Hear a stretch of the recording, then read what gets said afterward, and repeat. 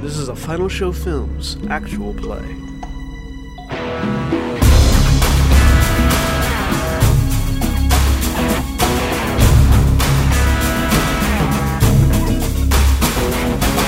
Hello everybody and welcome to Final Show Films actual play of Space Cowboys. And this is going to be episode 16. Today we're not doing a normal thing, but I'll get to that in a moment, because we are not actual play. This is not actual play. We are Final Show Films, and we produce a wide variety of content every week. If you'd like to see it, go to our website at finalshowfilms.com, and if you'd like to help support us in making more, go to our Patreon page at patreon.com/FSFilms. And I am John, and I am your GM. With me today is Zaghrog. Hi, I'm Zaghrog, and I normally play Titis Dargatus, the Turian soldier. And that mic really does sound so much better. That's good to hear. And Korvys. That's good to hear. I'm Korvys, and I normally play Caine, the human infiltrator. And Antitonic. I am Antitonic, and I am not playing Samantha Symonds, human engineer. And Navarran. Yep, I'm Navarran. I've been playing Rotan Yeos, the Drell Vanguard. And today we're doing something a little different. This is something I've been, for a number of reasons, this is something that I've been wanting to do throughout the thing, because as a refresher, Space Cowboys is a playtest of a Mass Effect conversion. And with that, you know, after each session off the mics, effectively, we've been doing feedback and sort of getting, you know, basically giving me feedback, brainstorming ideas to improve the system, and you know, get it to a level that we want it to be at. It's still not. I would say it's 75-80% complete. But it's right there, and this is a really good spot to do sort of a feedback session, which is what this is going to be. And you guys get to hear basically our process for modifying, enhancing, repairing issues with the playtest, with the mechanics, so that we can sort of fine-tune it and get it to a place where we want it to be. We're doing this for a number of reasons, the biggest one being my lower jaw is killing me. Because wisdom teeth suck, and I haven't had mine out yet, and I really don't want to get them out, and it'll pass. But anyways, so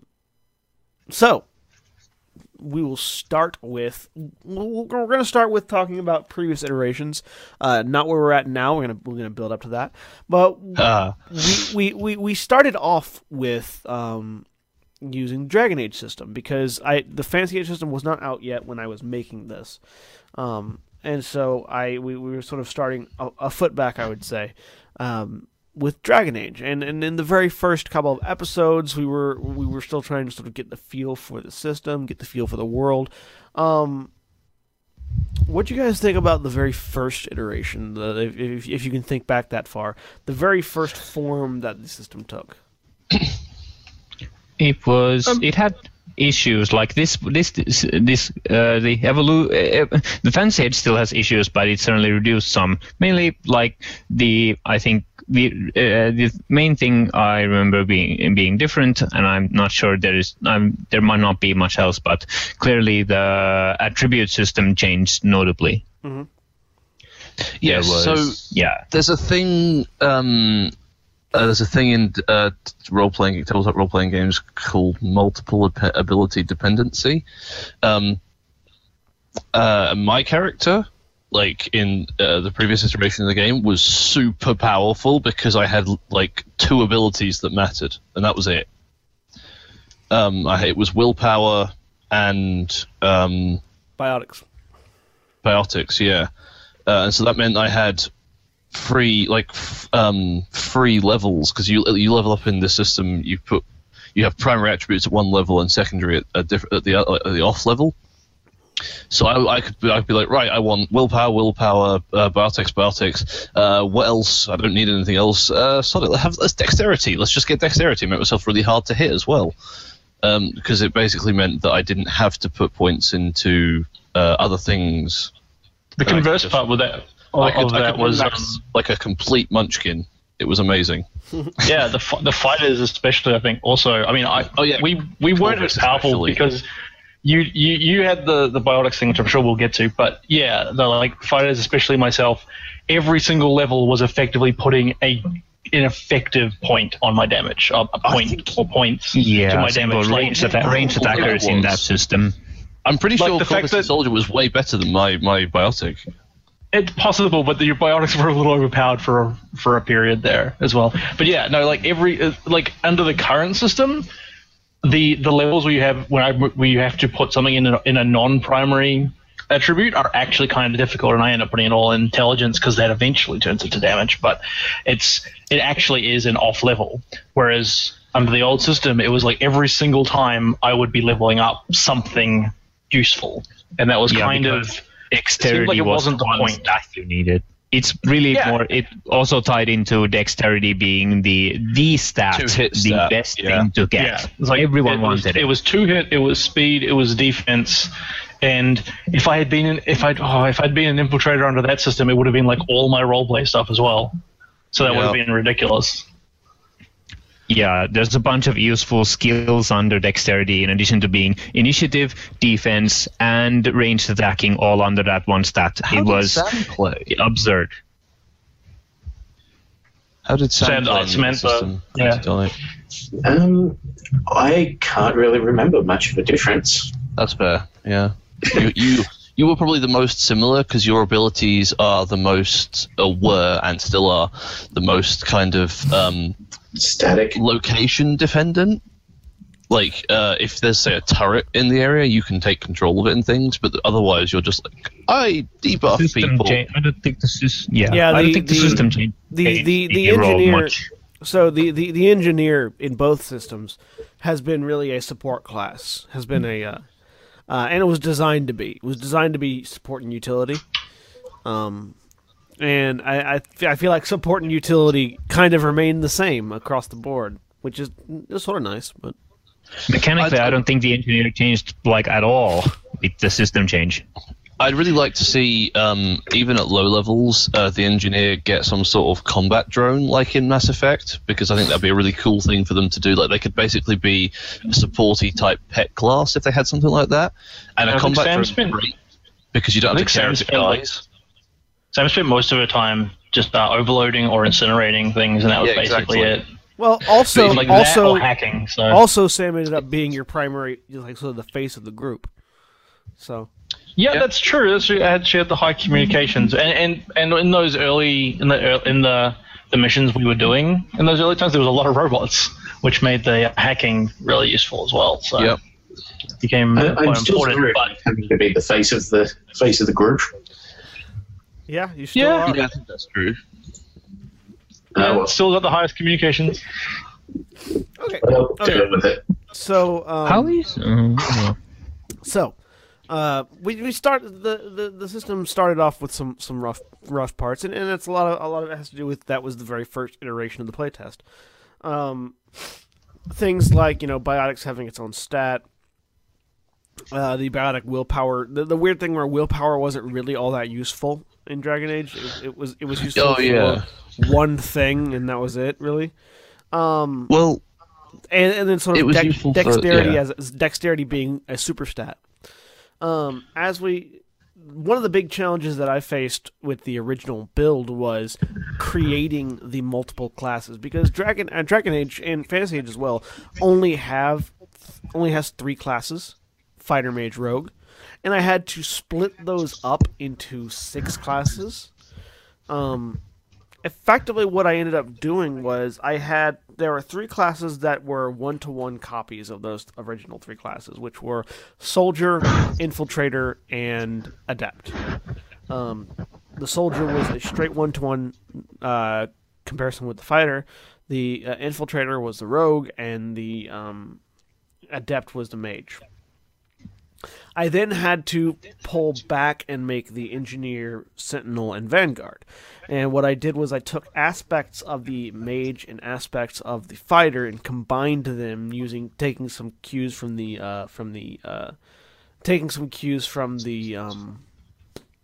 what's it called, the Sword Mage class, and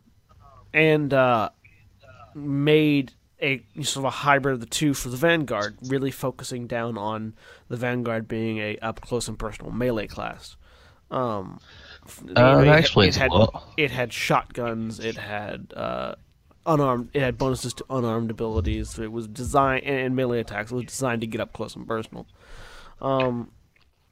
Then with the Sentinel, I sort of took the aspects of the Rogue and Mage, sort of an arcane trickster type class, and combined them, but with a focus on defense, because in the universe, the Sentinel is meant to be a more defensive class. So it gets bonuses to armor, it gets bonuses to defense, it has access to defensive biotic abilities and access to defensive tech abilities. And then with the Engineer, I made an off mage. Basically, I took a whole bunch of the mage's abilities, swapped out biotic powers for unique support effects. Things like medic, things like overload and incinerate, and sort of made them designed to be a constant buff and debuff machine. That was the original thought process behind the design. You sound like you wanted to say something, Navarran? No? Oh, I was just talking about the... I've already said my stuff about Engineer. Yeah. I wouldn't. So that was my original thought process behind the classes. What do you guys think of the differentiation of the classes?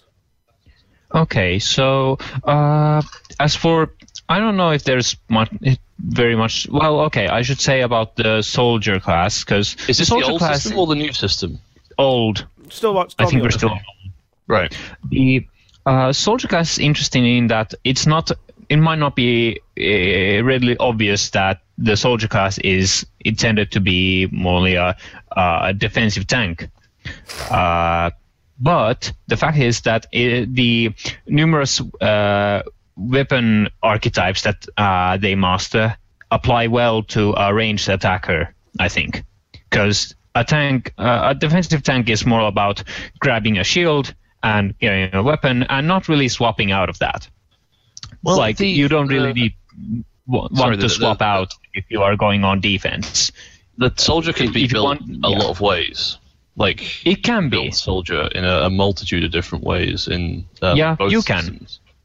Can. But the primary attribute, secondary attribute system wants you to focus on some things, and being defensive is easier to do than might be easier to do. Yeah. Of course, this ties into the Dex being the super stat, and that makes you want to make ranged attackers rather than melee characters. But yeah, and because especially Dex being the defensive stat, contributing directly to defense, but also to your offense if you're ranged. I think that might just be ranged tank.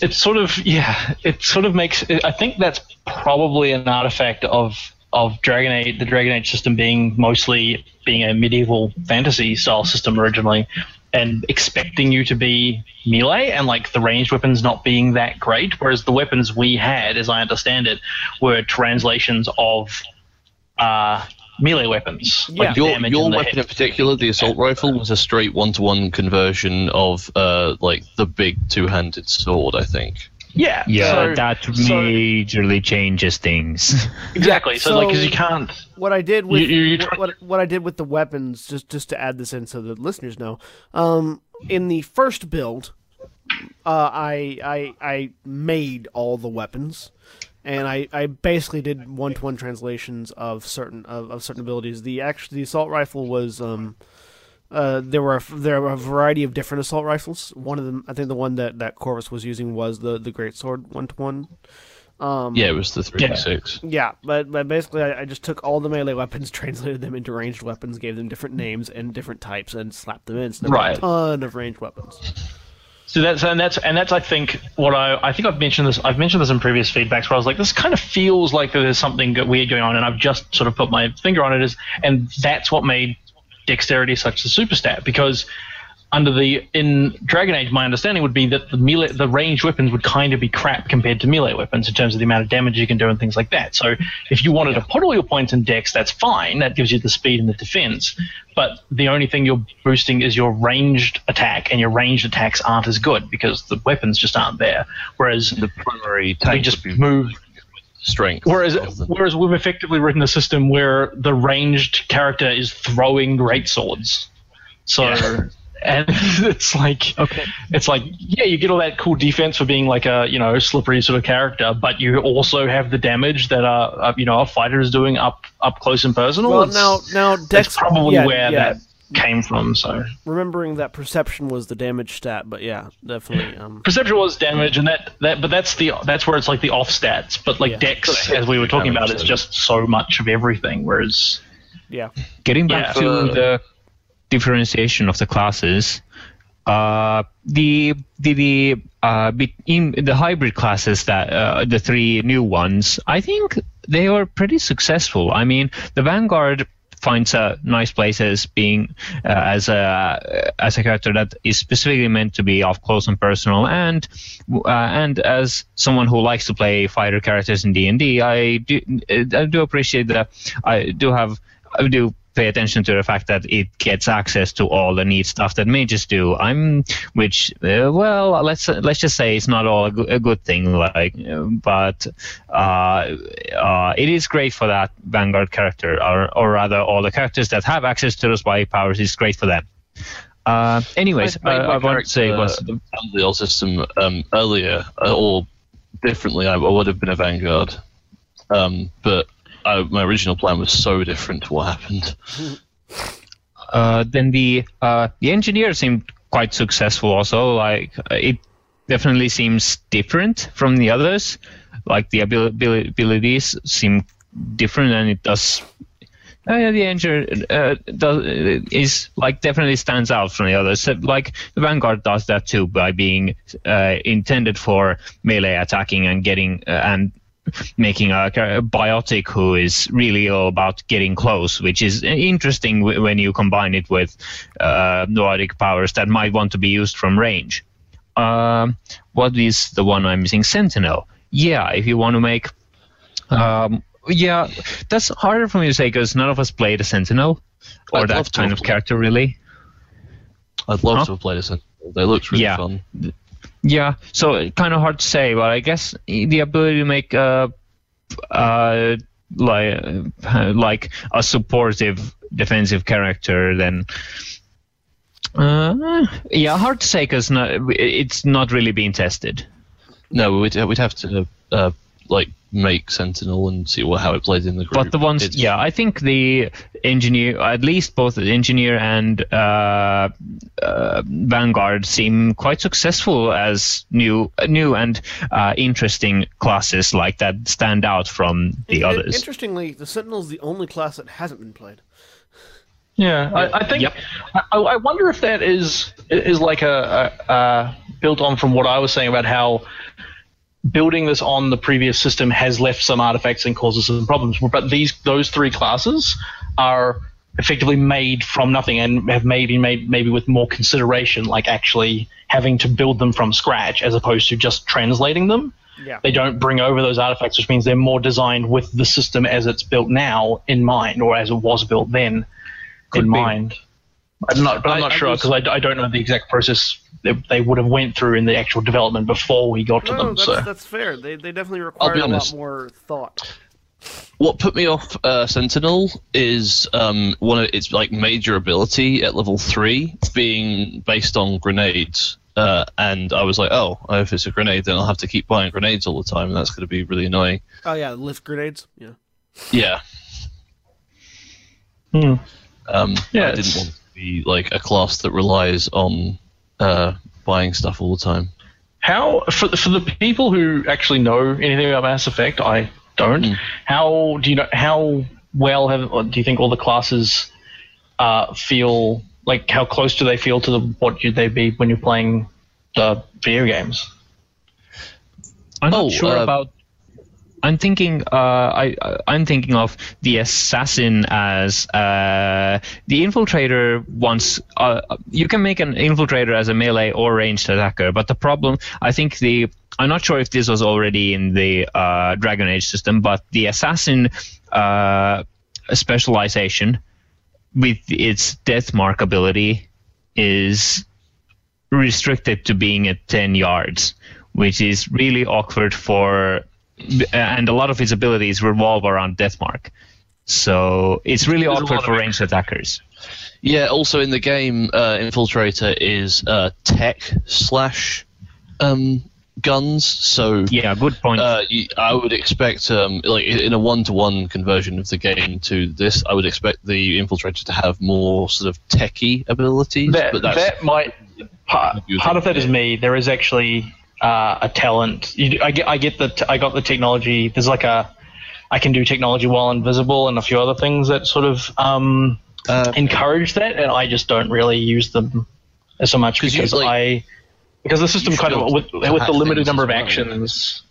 With the limited number of actions, I tend to think, well, it's probably just better off me firing a gun, right? Yeah. A lot of the time, so or going invisible. So I really haven't used them that much, but there is some stuff in the at least in the new version. I'm not sure about the old version.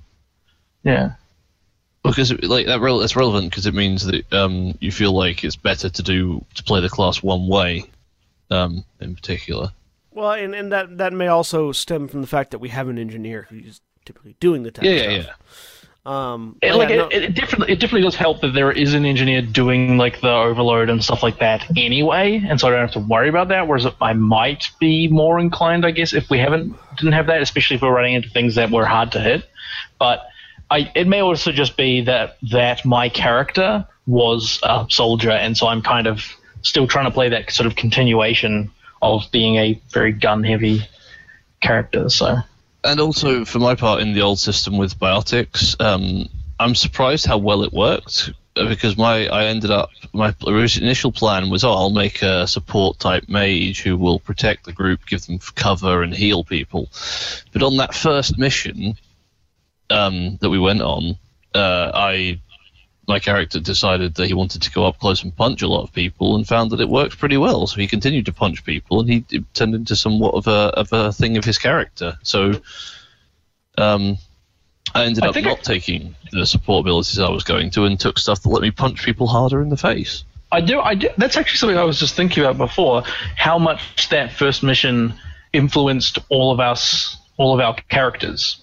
Because... Well, we have a mission where it's full of robots, so Sam gets to do her thing. You tried out punching, and two, you immediately had that whole slaver thing going. Yeah. So you had a roleplay excuse for getting right up in there and that was as well. It wasn't an excuse. That was literally really why I started playing the character like that. That's. What I mean is that gave you a reason to keep doing it, even like where maybe it wouldn't have been in character for you to be punching things, but it was like clearly it was, so you did. So you're like, well, I guess I'll keep punching things. Which is funny because then I ended up in a room full of ammunition crates, and I was hang on. What the... Like, in character, I didn't care, because I didn't know. But in my head, I'm like, what is he thinking? He's seen me going in and punching everyone, and he's seen that these are the people that my character hates, and they're standing in a room full of ammo. Does he think I'm not going to go in there? Because I'm going in there. That was the other thing that I think about that first mission, and just generally the early couple of episodes of the way things were set up. I don't think the maps had been sort of nailed down, like the spacing and the ranges and things like that. Because I think, John, I think you had planned on doing it very much more, as you said, theater of the mind and stuff like that. Yeah. And so when we got in there, the ranges were a bit off and things like that, which cascaded into the biotic abilities being ridiculous. Yeah, and there's a different reason for that. Which was also a case of having to, I presume, make up what the effect would be of slamming somebody into a wall on the fly. Yeah, so what happened there is that Sensaka decided that when I pulled people, because you can in the games bending, pull, and throw around corners is a big part of it. But he decided that when I pulled people into walls, they would take 1d6 damage for every meter that they were pulled, and I always pulled them at least my willpower, which was like 5. Yeah, it's like, but also, like I said, that we also figured out there was things like walls probably shouldn't have been as close as they were in some cases. Things should have been, a little bit more widespread, and that sort of presumably making that up on the fly of going, yeah, that makes sense. Like it's as if they were falling into a wall, right? And it kind of turned out to be the part where you pulled the stalactite from the ceiling. That was awesome. That was fun. That one was cool. I enjoyed doing that. I was fully on board with that one. That was a stalactite dropping on someone's head to do damage, which is a classic. You're in a cave. Oh, I wonder what I can do in here, like D&D style thing. And that made more sense than a guy is 2 meters from a wall. I pull him 5 meters, so he takes 3d6 of damage when he hits the wall. Well, because that's how far he's got left to go. It depends on how you think of it. If you think of it as them accelerating over the distance, it kind of makes sense. But if you think of it as giving them like a punch, just an impulse of energy, and then they slow down over time, then depends on do you do it based on how far they've already gone or how far they would have gone? They do actually slow down over time, but so that's why I built my character in that specific way, where I took the power that gives pull an AoE effect, and that's how I killed 3 people on the ship in one attack, because it was ridiculous. And it's kind of, and like I said, it all sort of cascades from this first mission where it was things were a bit looser.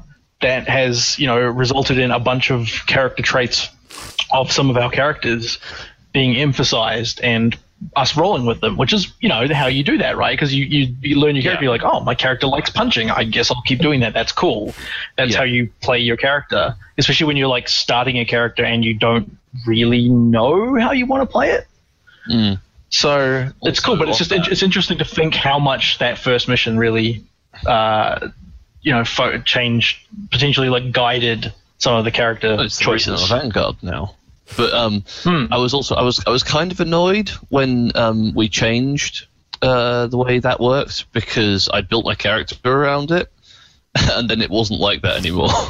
Yeah, but it will remain. So talking about biotics, in the original Dragon Age system, magic spells are individual abilities. They're individual spells that you take and learn, similar to D&D.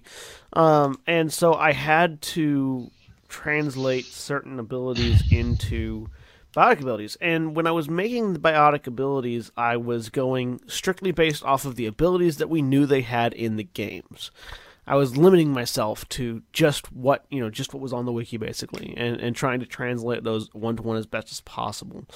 And that ended up making some weird things with the throw and pull doing additional damage when you hit the wall. My thinking being, you are propelling them a certain amount of space. They don't slow down until basically in the game they go really fast from the throw to a certain point, and then at that point they slow down and they return to normal gravity affecting them. And so my thinking was that space between point A and point B, from the launch point to where gravity starts affecting them normally again, would be the distance that you throw them. And so they have accelerated. It's basically the same thing as if you were mass accelerating a bullet or mass accelerating a ship.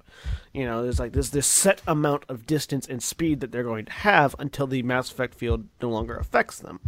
So, well, you're accelerating something at X percentage of speed of light into a wall. It's going to have something's going to happen. So that makes sense. It's just it made me way too good compared to the rest of the group. And also in a weird way where it was like you were way overpowered until you ran out of points, and then you were that's the other thing I wanted to talk about. Because under the old system, it's the same. It's technically the same under this system, but under the old system, biotics in the games, biotics can just cast and do whatever. Like that's their attack. It's like firing a gun for them. But in the old system, I was like, oh man, I can't use any of her abilities. I've just got to hold on to them, and I might need them later. And now I've run out, and now I'm basically useless. I can't play my character anymore. Really, I'm just going to sit and watch. That's very like old school mage mana sort of thing, isn't it? Or like old school D&D having spells you can only cast, like preparing spells and only casting a couple of spells, but they're ridiculous. Like, I never played in those, but I understand like mages were super powerful but very limited sometimes. After the first mission, it didn't really matter so much. In fact, at no point since the first mission ended have I ever been in danger of running out of mana. That's a problematic system. It only mattered for that first level, and at that first level it was like a real impediment. After that it's just like, meh, whatever, don't care, just use whatever spell. I'm wearing armor, so I'm adding 2 to the cost of my spells, and I'm still not running out. That's a problematic system. Like, it might still be balanced, but it seems like the system might be better off not using mana as a resource. It does some relevant things like mana burning or such effects that might exist, but it's fine for mages. I don't think personally it makes a lot of sense for biotics. So the justification that I use from a design perspective is biotics get tired, and that biotic points aren't necessarily, they're not like mana. It's not the fuel. It's not the fuel for the biotic ability. It's your personal fuel, because and this is supported in world. In world, using biotics is stressful on both physically and mentally. And it's things like Caine gets headaches, and when he overuses his biotics, that's because he has shitty implants. I mean, that's because he has shitty implants, but it's also because he's using so much power. His implants are a older version, but because they don't have the safeties that more modern implants do, he's able to crank up the amount of power that he can get to ridiculous levels. And it's also because of how he was given That's also biotics. because he's a human, and humans have to have implants to use it. Everybody else, it's sort of a natural thing, and it is still tied to exhaustion. It's still tied to mental and physical stress, and because they show Asari straining after a while of holding barriers. They show people straining, while using abilities. Jack has a newer implant, and so Jack doesn't get headaches, but she could still only hold while infiltrating the collector base. She could still only hold that barrier for an amount of time. And she was moving very slowly while holding it, the more she used it, the slower and slower she. Eventually she was just crawling, because the longer you hold it, the more stress you have, the more physical stress you're undergoing. So that was my justification. That actually, that doesn't happen if you she doesn't. If you do, I can't remember what it is. There's a certain it's like on her loyalty mission or something, or if you get her a particular implant. Yeah, it's a research implant. If you get her that, she takes on Samara's animations, and she doesn't end up crawling. No, but Samara also ends up moving slower though. She's not really crawling, but she's still straining. Like Samara does it too. Samara's also straining. Like, I get the flavored explanation, but that still doesn't mean it has to be done through this kind of MP system. Yeah. Like, there could be other ways of representing stress effects. For instance, mechanically, like, I'm actually fine. Like, when I run out of biotic power, I get no downside. I just run up and punch things instead of, using throw. Yeah. Especially now I'm a Vanguard, because in the new system, biotic charge doesn't cost me any MP, so I can just do that forever. Neither does Nova. So it felt a lot like a very artificial limit on my character for the first mission, and it was not as fun. I don't think as I think it created unfun moments.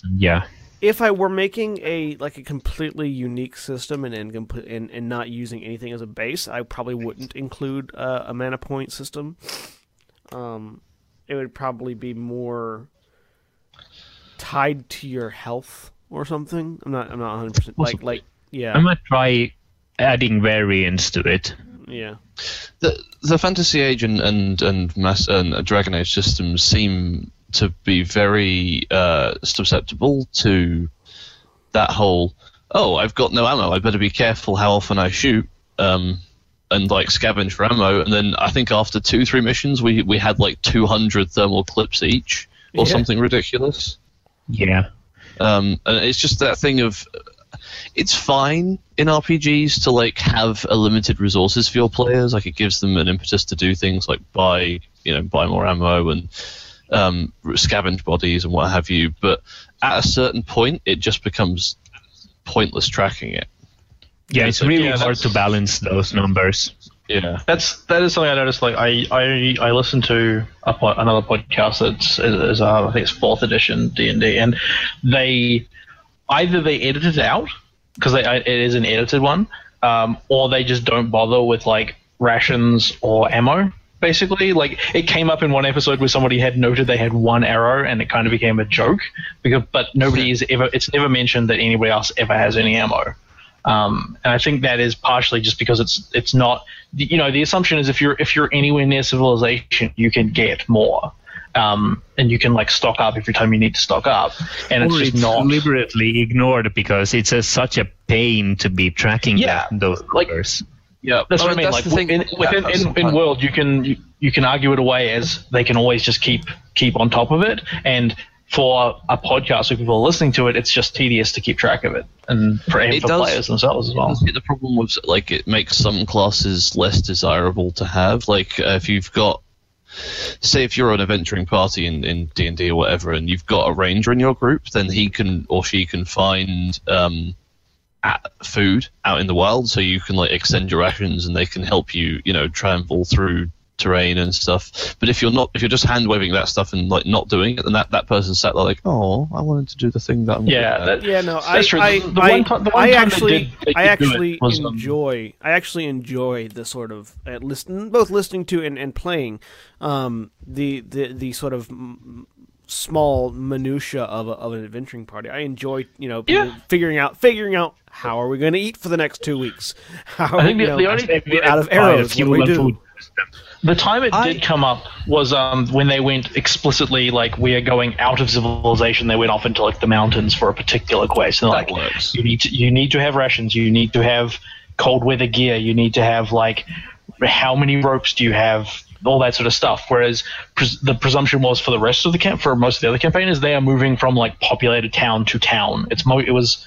Aside from the combat, it was a lot more politics and stuff. There's a lot of talking to people. I usually like to focus more on the story elements of things than the what you'd call boring spreadsheet management stuff. Well, most people would call it. The thing is, though, that affects the story.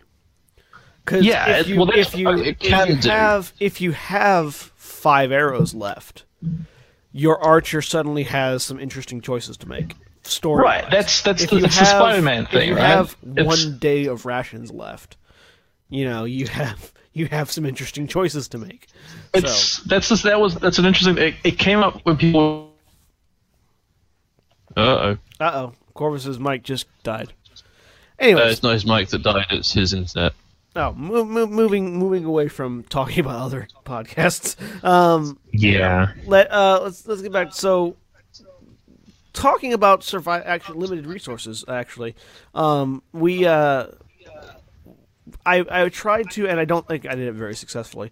I tried to implement a sort of a limited resource functionality into this world where you guys you keep track of your ammo, keep track of your fuel, keep track of your food, and I feel like one of the big things is I especially talking about fuel.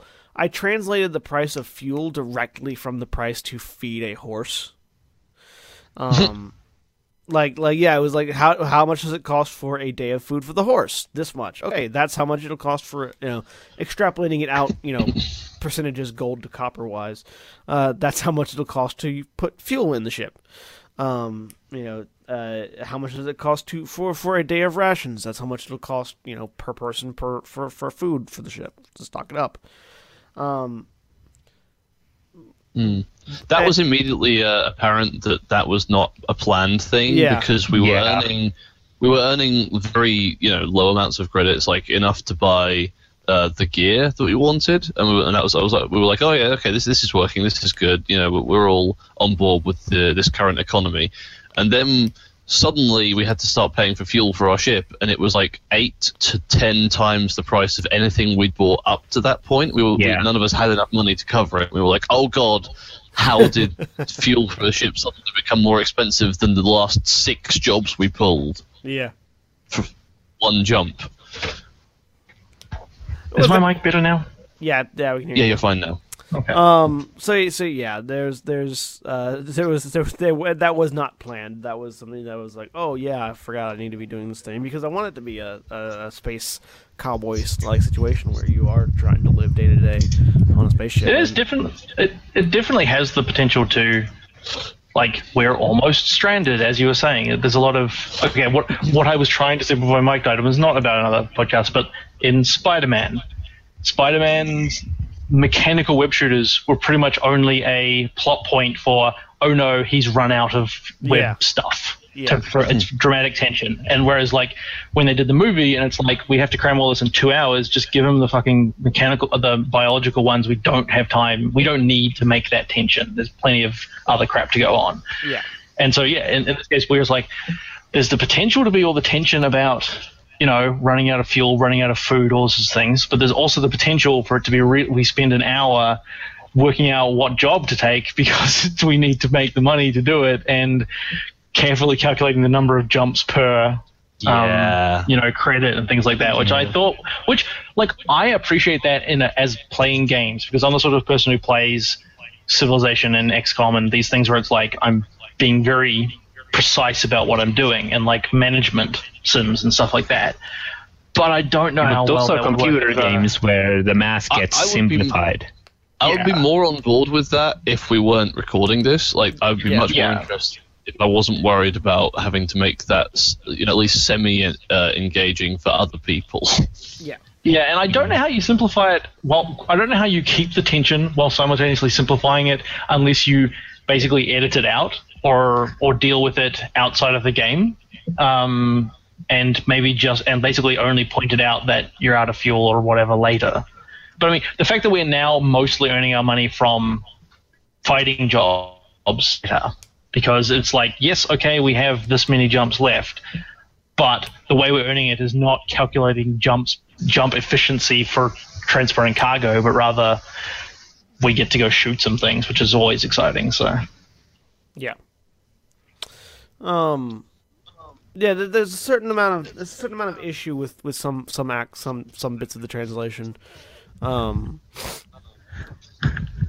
that I think would be solved if it was its own system rather than relying on the Have we moved on to the new system now, by the way? Because this is all stuff about the new system. Yeah, let's go ahead and shift up to the new system, because about, I want to say 6 or 7 episodes in, I actually got a chance to interact with the Fantasy Age system, and was able to see areas where it was actually much better, much more well designed, where they had fixed some of the gremlins with the Dragon Age system, and at that point, I decided that I was going to update the conversion for Fantasy Age. And in the update, I did away with a lot of the things that I had in the original, a lot of the chaff, a lot of the bulk from the original conversion. I eliminated all of the weapons that I had made, basically saying, we'll just use the Fantasy Age weapons because they've got the ability to add the powered status, so you have that futuristic sci-fi version of the weapon. And it also had, with Titans of Gravel, they also had blaster weapons, so all of our ranged weapons suddenly became one category of weapon rather than all categories of weapons. I actually really liked the variants in weapons that you had before. I thought it was a shame that they all became the same weapon essentially. Yeah, why are you saying that they became variant? Now everything is a blaster. What? Yeah. No, a wider variety of weapons in that you have swords and staffs and maces and blasters and other things. Yeah, but those less variety of ranged weapons, wider variety of weapons overall. Interestingly, the ranged weapons still do more damage. I'm not sure. I mean, I'm not sure that's supposed to have changed, but the ranged weapons are what deal the damage in this game rather than the melee weapons. That's probably just correct. I mean, with the stats changed, it's probably fine, but that is a thing. You haven't seen a melee rogue or infiltrator, whatever you want to describe it as. You haven't seen one of them. Oh yeah, you can do stuff with those, but I mean, I'm just looking at the raw numbers on the weapons. Yeah. So, I would say they have a higher average of damage, not necessarily are better at damage, because they don't have, a lot of the melee weapons, especially powered melee weapons, tend to get really good modifiers. Like a power, a +3 is less than a D6. A +3 is average with a D6. It's +3 is technically better than a D6 because you're guaranteeing 2D6 +3 is guaranteeing a 3 on that third dice all the time, rather than it's a 0.5 difference in expected value, and there is a variance and then there's the variance of but the D6 sometimes anyway, 6, which is a considerable difference. Also, for instance, like with the two-handed hammer that the Krogan were using. The two-handed hammer has a 2d6 +3, but when it's a powered hammer, it's 2d6 +5. Okay. Plus strength on top of that. So the stats are better to be ignored because you can get stats for ranged attacks as well. Yeah, but the melee weapons tend to, on average, deal more damage. They don't have as high a damage potential as ranged weapons do, as the blasters do. But they do, on average. I do admit that the melee weapons that people tend to use when they're meleeing are of the good kind, and when people are firing ranged weapons, they don't have as quality guns as the melee guys have for their melee weapons. Yeah. So the interesting there's thing a balance. Connor there is that he's actually pretty much always using his rifle almost in melee range anyway because of the extra bonuses he gets for being within 10 feet. The age systems. There is no downside to firing at melee range. Yep. Yes, that's what I was going to bring up earlier. That's interesting. Well, I mean, and that's one of the things that always confused me is like when you have like with a bow and arrow, I can understand having a disadvantage being within arm's reach. But with a blaster, with a gun or something like that, it never made sense to have a penalty to point-blank range. I think it does make sense, actually. You fight with a gun at point-blank range, I will show you the disadvantage. No, it absolutely is. You're moving at a greater arc speed. Let me point you to every Western ever where somebody gets shot in the gut at point-blank range. So, I mean, that's different. Like, if you've got an assault rifle at point-blank range and a pistol, they're a little bit different. It's still difficult to use a pistol at point-blank range. I feel like a pistol can be used at point-blank range, but still, you would. I think it's reasonable to expect a difference. Put it this way: if someone is pointing a gun at you in a situation, you're actually better off being at point-blank range with them than you are being further away. Yep. Up to a certain point, yeah, and that's I guess a lot of systems. Distance, obviously, a lot of systems have like minimum ranges, or like you're at a range where you're too far away to be shooting them accurately, but then there are ones where you're too close to be. That we talked about earlier, where even though you're not moving, this was off recording, but even though you're not moving in these systems, you're still acting. That's what the disadvantage is. It's the disadvantage is the person is interfering with your attacks. Yeah, that's fair. That's fair. It was just in my head. Point blank is putting the gun against your head. Yeah, I mean, but if you put a gun against my head, I'm going to slap it. D&D, I think, doesn't have a disadvantage, but ranged attacks within melee range trigger opportunity attacks, which incidentally is another thing we don't have in the system, which is also interesting, but I guess that is very interesting. Arguable. But in last session. Yeah, that's true. We're just like moving in and out of the groups of people. We can freely run loops around people without any effect. Yeah. Well, it's especially interesting for me because I can charge one person, turn around and charge someone else without any, downsides. Well, I mean, you can only charge. And it helps Zaghrog. Yeah. It helps Zaghrog getting in the way of people and stuff. Yeah, as well, the next round. nice. Mm-hmm. Yeah, it's actually it makes Zaghrog's job more difficult, but mine easier. Yeah. It doesn't really make Zaghrog's job more difficult because he can move to where he's needed. Well, no. I mean, I can't feel choke. Like, I need an actual choke point to be holding off an area. Yeah. If there is ever a space next to me, then I'm basically useless. They just run right past me. For example, need like a taunt or something. The battle against the lurkers. There is a taunt ability, but it's quite hard. On the farm, on the field, we had to all line up to create enough space to stop the things from attacking. Yeah, but that's because they were large sized. And even and that's the only reason we could do that. Even then, it didn't work because they burrowed. So yeah, but that was extra. That we were making it harder for them by positioning ourselves rather than it just being Zaghrog stands there and gets attacked. They didn't burrow all the time. They did plenty of walking around. Oh yeah. I think, and to be honest, it's probably not come up as much, or I don't know. I like the fact that we mostly stay at range is probably why it's either come up when it has or not come up before. Sort of like that changes how you do things. When you like if you're in melee range, you just stay in melee range.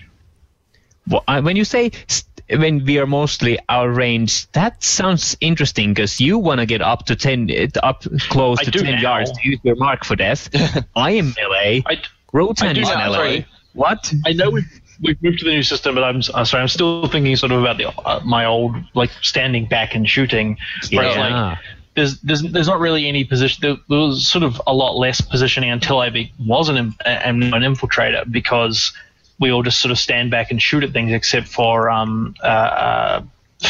Rotan punching stuff, basically, which is interesting. But I guess it's sort of the same in a melee-based system where you're just like once you get up into combat, you mostly just stay there because if you move around, you get hit. But it does mean you can sort of prevent them from getting to the other ranged people. You can you can do what we did with the bugs.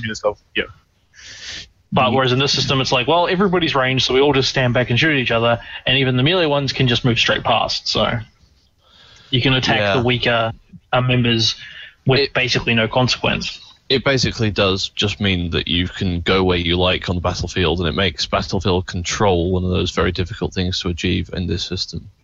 Yeah. I think I'll take battlefield this control is point to difficult, explain. and that's also why I made specific specializations that are designed for battlefield control because it is quite difficult. Were those mostly in the Sentinel? Because I haven't really looked at that yet. The Sentinel has several. The Sentinel has several battlefield control specializations. The Vanguard has one. The Soldier, I think all the classes have one.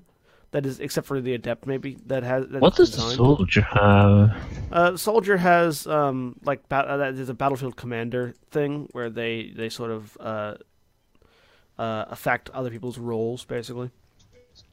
Okay. Is my battlefield control thing to knock people down? No, Vanguard's is the champion. The specialization, right? Yeah, specialization. So let's talk about specializations actually for a second. So Fantasy Age and Dragon Age both have a thing where you can.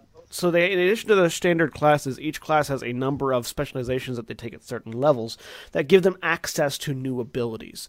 And these are meant to sort of even further deviate and differentiate the classes from one another and individual aspects of those classes from one another. So that, two people playing a fighter can be playing a fighter in very different ways. And then two people playing a fighter in different ways can then play a fighter in even further different ways with these specializations. I had to come up with 4 specializations for each class. It was a personal challenge for me. And because there are 6 classes, 6 times 4 is a lot of specializations. I had a much smaller base to base them off of. Some of them, like the assassin and the marksman, are 1-to-1 translations. Other ones I had to come up with entirely, things like the guardian and the juggernaut. And so these, what they do is they give you access to a talent tree that gives you a knowledge term and a master ability. And I tried very hard to balance them so that some of them were really good early and then had utility later. Some of them had utility early and then were really good later. Some of them were just sort of middling utility all the way through. Some of them were really good all the way through, but they were harder to get a hold of. Let's talk about the sort of your opinions on specializations as a whole, and then on the ones that we have here that I've made. Well, I think the thing that so looking at it from the Infiltrator, because we hadn't got as far as specializations under the old system. Like they were coming up when we changed over, and then all of a sudden we had them because the XP. The levels changed a bit, and we jumped a couple of levels. Well, and because you in Fantasy Age you get specializations at level 3. Yeah, so we jumped into having specializations sort of all of a sudden when we had been looking at them and whatnot. Under the old system, it looked like, looking at them coming up, it looked like there was a bit more options in terms of the ones that were available were all kind of available fairly achievable by the level you got them at. Mm-hmm. Whereas the ones under the new system all seemed, at least for the Infiltrator, you have to specialize really hard to get some of them. Some of them are literally impossible to get at the level you first get them at, which is fine. That's reasonable.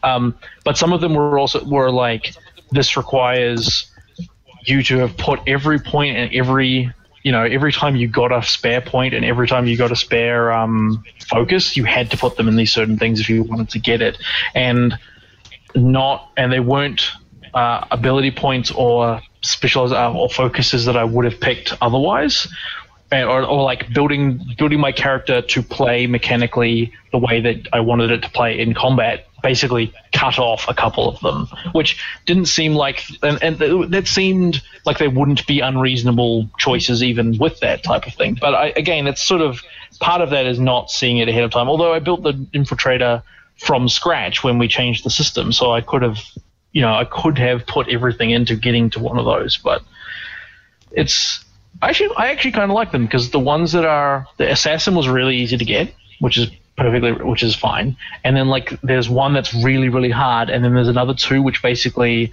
are kind of in the middle, but I have to kind of pick one or the other. I won't be able to get both, and that all seems reasonable. That all seems like a good way to do it. It's like a little bit annoying sometimes we're looking at one of these things going, I really wish I could get that right now, but yeah. No, I like, at least for the Infiltrator, I like that it kind of, I think one of them's like one of those two that are, I have to pick one, is like one very combat oriented and the other one is a bit more role play oriented, and I kind of have to put more points into stuff that I would otherwise not likely put points into, which is, I guess, kind of the point, isn't it? To guide the characters. Maybe. For my part, because all the biotic, the vast majority of biotic ones for every biotic class, I haven't looked too much into Sentinel stuff, but most of the ones that have some sort of specialization involving a biotic class, I don't think Sentinels get affected by this at all. But some of them, for example, Nemesis and Phoenix and Pure Biotic, they affect they affect particular abilities, like particular biotic ability sets. So like distortion abilities or electromagnetism abilities or energy abilities or whatever energy abilities. And in order to take those specializations, there's no point taking them if you don't have those talents. Well, you can't take them if you don't have those talents. Exactly, yeah. So you need to you're like, right, well, I'm going to specialize in this specialization, which means I need to get these talents. And there's a lot of talents. Like, there's a lot of biotic things, and I feel like having specializations, which you have to take, which are a mandatory thing, having specializations which lock you into like one of those didn't seem like the greatest idea in such a varied system. So you're saying having to specialize for your specializations feels wrong? Yes, I'm saying that having 2 specializations out of the set of whatever that require you to have a particular biotic ability, and having others that don't, means that it's not a meaningful choice that you're making about the character. It's just, do I have this ability? Okay, I do. Then I make it better with this specialization. Or do I not have this ability? Okay, I don't. Well, then I don't make it better with this ability. I'll pick something else instead. Yeah, I suppose it makes it less flexible. I might have missed some of those things, but I mean, if there's a low number of abilities that you learn, then it severely limits what your options. Yeah, and then there's even more sort of hyper-specialized stuff like Slayer for Vanguard, which is just I think it's the translation of the Sword Mage from the Fantasy Age system, which is you get good with swords, which, for my part, because I was a punchy biotic, is not really relevant to me. But if I was a Vanguard that used weapons, then I don't know what weapons I'd already be using, but I'd probably have used one of my weapon trainings to get it. So that wouldn't be particularly relevant anyway. Yeah, so Slayer is the sword mage from Fantasy Age, and it suffers from being like you've already made that class exist. It's that is a Vanguard. Vanguard is Slayer. So having the specialization of Slayer doesn't. Well, it makes it. The idea is that it makes it even better for you than it would normally. Like you can have a sword and be a sword Vanguard. But with the Slayer ability added onto it, you're like a Slayer Vanguard is better with a sword than a normal Vanguard would be. Is the idea? I mean that gives the player the choice. Like, do I want to put points into strength now, and then have that be basically useless when I get Slayer spec, or do I want to save up and be a bit worse for the first few levels and wait till I get Slayer and then use my willpower? Like it's giving them hard choices that don't contribute to their character in the long run.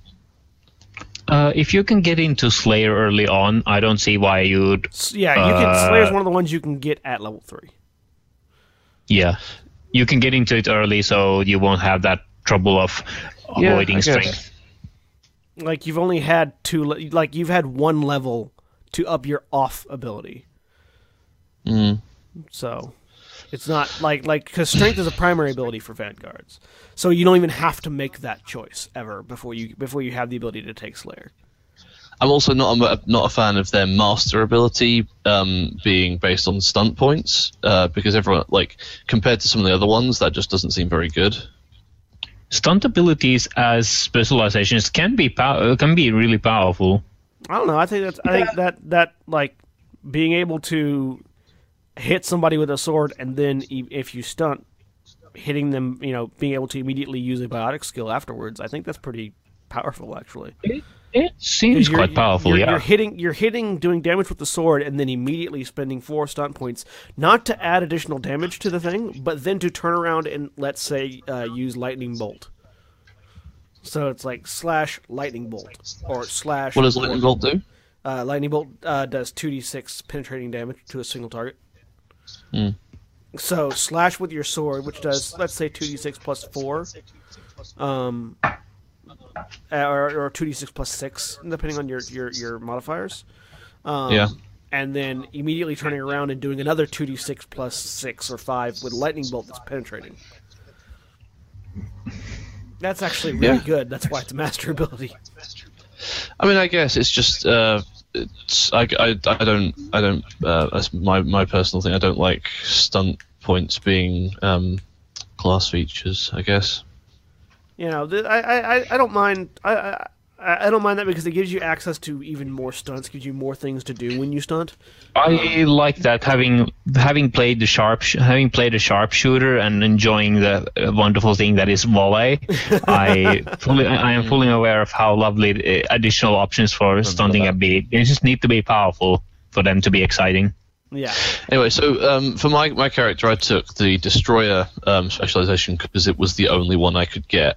You could have gotten Slayer.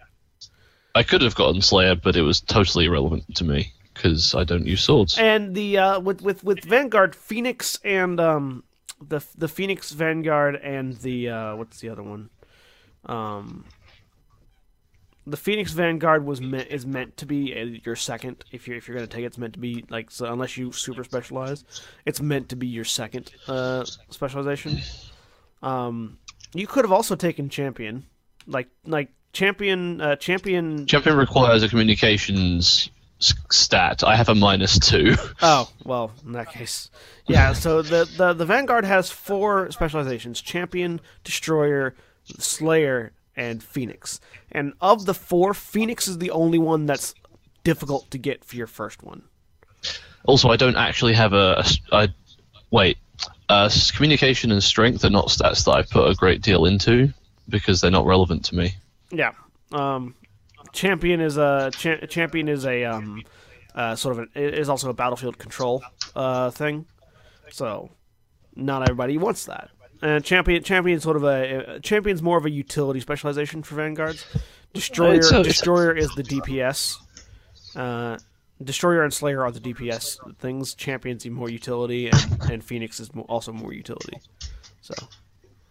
Yeah, I mean, we also changed the way Destroyer works because I was running into people and then sending them flying backwards. Yeah, so I had to do that. Which was the opposite of what I wanted to do as a Vanguard. Antitonic. Let's have you talk about some specializations for a bit, because it's been mostly Korvys, Zaghrog, and Navarran talking. Yeah, I'm not a fan of trying to interrupt people. Specializations. So I'm just trying to see like what I could have taken when I was applicable for it. I think the only thing I couldn't have done was the Saboteur, I think. Because otherwise everything else was ready to go. No, Saboteurs was good. Yeah, Demolisher is probably what I'm thinking of. Yeah, that's like basically, yeah, it needs a master talent at the very least, so yeah. I mean, a lot of my build choices was more about character than like any stats or abilities or anything, so I'm not sure how much of an input I could give. What do you think? What do you just think about comparing having played an engineer now and knowing pretty much how they handle? What do you think about their specialization? What their specializations offer, like the Saboteur, the Demolisher, the Ace, and the Mechanic? The Ace seems like fairly specific. Like obviously it's for piloting and like space combat and the like. So that might not come up as much. Yeah, it suffers from that. Yeah. And I mean, just having a look at it, it's like it. I think it might need to do more. Yeah, like it's dependent on the GM about the Ace is really a lot depends on the GM play, and it's a problem. It's problematic because it's really it can be kind of a one-man show for the Ace. It's not exactly, but the Ace is the one wanting to do space combat because his abilities are useful there. It's driver syndrome. Yeah. It happens in every game where there's a driver. You get really, really good when you're in your vehicle, but when you're not in your vehicle, you're kind of, not as hyper specialized as the other people who aren't. So you always want to be in your vehicle. You could actually combine it with the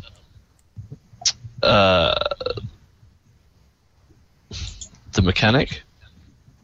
And have them pilot the mech. Yeah, and you just want to go Mechanic first and then Ace. Yeah. Yeah, whereas I think I was looking at it like from day one. I had the character in mind, more or less. Yeah, so I can see that. Focusing on the ace like from the go. Yeah, that I kind of assumed that. Well, I think as long as we have the opportunity to take advantage of the fact that we have a ship and things like that in how we like approach a mission, things like that, it can be good to have something, even though it's like, yeah, sure, when we get into combat, it's not actually doing anything. The fact that we maybe have an opportunity to be like, well, we'll go in and flush them out, and then you can sit in the back with the, the ship and shoot them or something like that. It's sort of as long as we have the ability to. As long as we have a lot of freedom, we can try to manipulate situations into playing into our advantages. I will put another hole in the small moon. I also guess like you mentioned, rangers being able to hunt food and stuff like that, and where it's like. But if you don't have to do that, it's kind of useless. But it's like, yeah, but they're just less good. Less good. Well, I mean, yeah, but Sam does other stuff, but her piloting stuff is really good.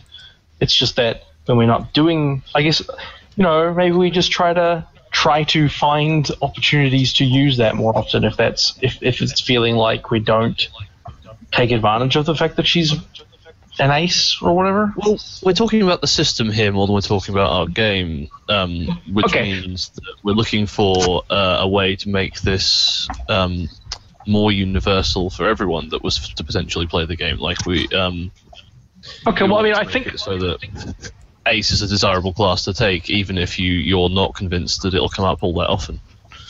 Yeah. Okay, that's fair. Like I guess it's just it only works as long as if we have the opportunity to take advantage of it. Is I guess what I'm saying within the context of the system as a whole. Like so clearly at the very that wouldn't work if we were trapped on a planet. So the very least amount of effectiveness that the ace has, it can be used with the mechanics mech. Like, if nothing else, if you never get a ship, if you never get a fighter, if you never get a tank, if you never get a truck, if you never get a car... That's still very specific. The very least, you can use it with the mechanics mech. So... Again, I would suggest something like a drone companion that it would affect, or somehow we could look into that. Mm-hmm. So yeah, maybe if we took the suggestion of having the engineer get a small, like have a separate class ability that he wouldn't need to go into mechanic to have such an aid and have the ace interact with that. I don't know. Yeah, maybe I feel like if we're going to make ace work well with mechanic, then it's basically saying, right, you can play an engineer that does these two things or these other two things. Well, what another option would be taking them individually. Putting ace as one of the ones you literally cannot get at an early level. Like there aren't enough points, there aren't enough focuses in time for you to get it. Like I couldn't get the Infiltrator Shadow. Pretty much no matter how I built my character, unless I rolled really high on Dex, I think. I think in Mass Effect, you want your characters to be able to take the piloting specialization because it's a big thing in sci-fi games. Yeah, but I mean, it is unreasonable for a Mass Effect game to say you'll never pilot a ship. Like I'm saying maybe it's already a thing that that your character doesn't start with and that you're working towards. I'm just saying maybe that's something within the system that maybe it needs to be worked towards for longer before it becomes a thing. And like it's a thing that has higher requirements, so you're almost certainly going to have to pick up the mechanic first. It's probably not the optimal one for like a game system. Like it's maybe not. It is, but I mean, I think the other reason I think that it would also work is one, you'll have picked up mechanic first, and two, if somebody else is running this system, it's possible that you're not like I think it's more likely that you're going to have the option to you're going to have more options at later levels where you're like, now I have a ship, now I have access to vehicles and things like this, where you maybe don't have those in early levels. So it's kind of more of a not letting people screw themselves by picking that specialization early. What's that, Zach? I noticed as I was looking up, as I hadn't decided what to do with Titus's next specialization yet, and I realized that I'm not sure what I want from these, and the same might come up with an engineer build where you take your first specialization, which is not an ace, and then I'm kind of happy with what my character is already doing. Is there something I'd like to do which isn't necessarily the most optimal thing? And the ace could certainly be that kind of thing. Like, you don't necessarily need to be a mechanic and then go to ace. You can just enjoy the piloting or other vehicle bonuses of ace without necessarily being a mechanic and getting the max use out of it. True. That's like, true. I'm thinking of going operative and not like what is it? Where is it again? Not shock trooper. I mean, shock trooper might seem like my thing, but I don't know. You don't necessarily in this system. You don't always need to go for the optimal combat thing. It can be. I suppose the engineer might be in a position where it wants that thing. Engineer might want more combat effectiveness. So operative makes your class more well-rounded, and that's a desirable thing for players. Players want their characters and classes to be, to make them do better stuff. It doesn't matter necessarily. I mean, some players will be like, yes, combat, combat, combat all the time, go combat, everything combat. But like you say, operative makes you better at talking to people, which is a big part of the game. And you're still improving your character. This up as related to. I think it can be something you're getting to. Ace is much more specific. That's a broad. I'm better at talking to people. Ace is I'm better in vehicle. It is a very specific subgroup. And that's to be honest, it's a lot more work for the GM to get that into the game than anything else. Yeah, it really is a thing where you're like, if you pick Ace, you are risking basically wasting your specialization entirely if the campaign runs in a certain direction. So at that point though, it's on the GM, because if you're a GM and you do not make situations where each one of your players' specializations has time to shine, then you're failing as a GM. But the point of so if we were just gonna get together on the GM, if we were just gonna get together and tell a collaborative story without a system, then that's that's true. But the point of the system being there is to make things. The point of the system being there is to make things easier for everyone to work together and create that story, including the GM. It's there to give them a. What I'm saying is, if one of my players takes the ace ability, if none of you took the ace specialization, I could still have space combat be in there. It just wouldn't have to be. It wouldn't have to be a major thing. But because one of you has ace combat, has the ace ability, I can take those space encounters and turn them from what would have been what could have been a more role play challenge into something that can be a very much more strategic combat situation, because one of you, this is now your specialization. So it's not it's like having, it'd be like, it's the equivalent of in D&D having a cleric and then never running into undead. That just doesn't, like you will eventually in D&D you will run into undead if you have a divine caster, and eventually you will run into challenges that are tailored to your specific abilities, or that fit your specific play style or fit your specific abilities and talents. I guess the concern is that you are giving up something by choosing ace, whereas like those in that system, I was also thinking like the ability of rogues to disarm traps. If you never run into traps, it never comes up, but you don't pay anything. Like there's no cost to those things. Those things come with your character. Yeah, like you're not giving up something because you chose Turn Undead as an ability or something like that. You just get it. That's just along with the rest of it. It's not you're worse in other situations because you're better in this situation. It's just your baseline, and then you're better in those situations. So it's like saying enemy ranges. Whereas this is the engineer is giving up a different specialization for Ace. Okay. So it's where every other character is potentially getting better at this point.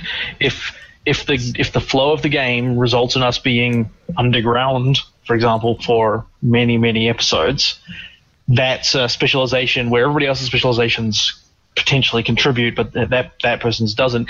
But I don't know if that's necessarily a bad thing. I think that's just a risk you're taking if you want to play that character, and you want to play, especially in Sam's case, the character it plays with that character specifically. That's the role play side. The long and the short of this is we could probably change some of Ace's abilities to be more worth noting. By the way, noting that Ace is a 1-to-1 translation of an existing specialization.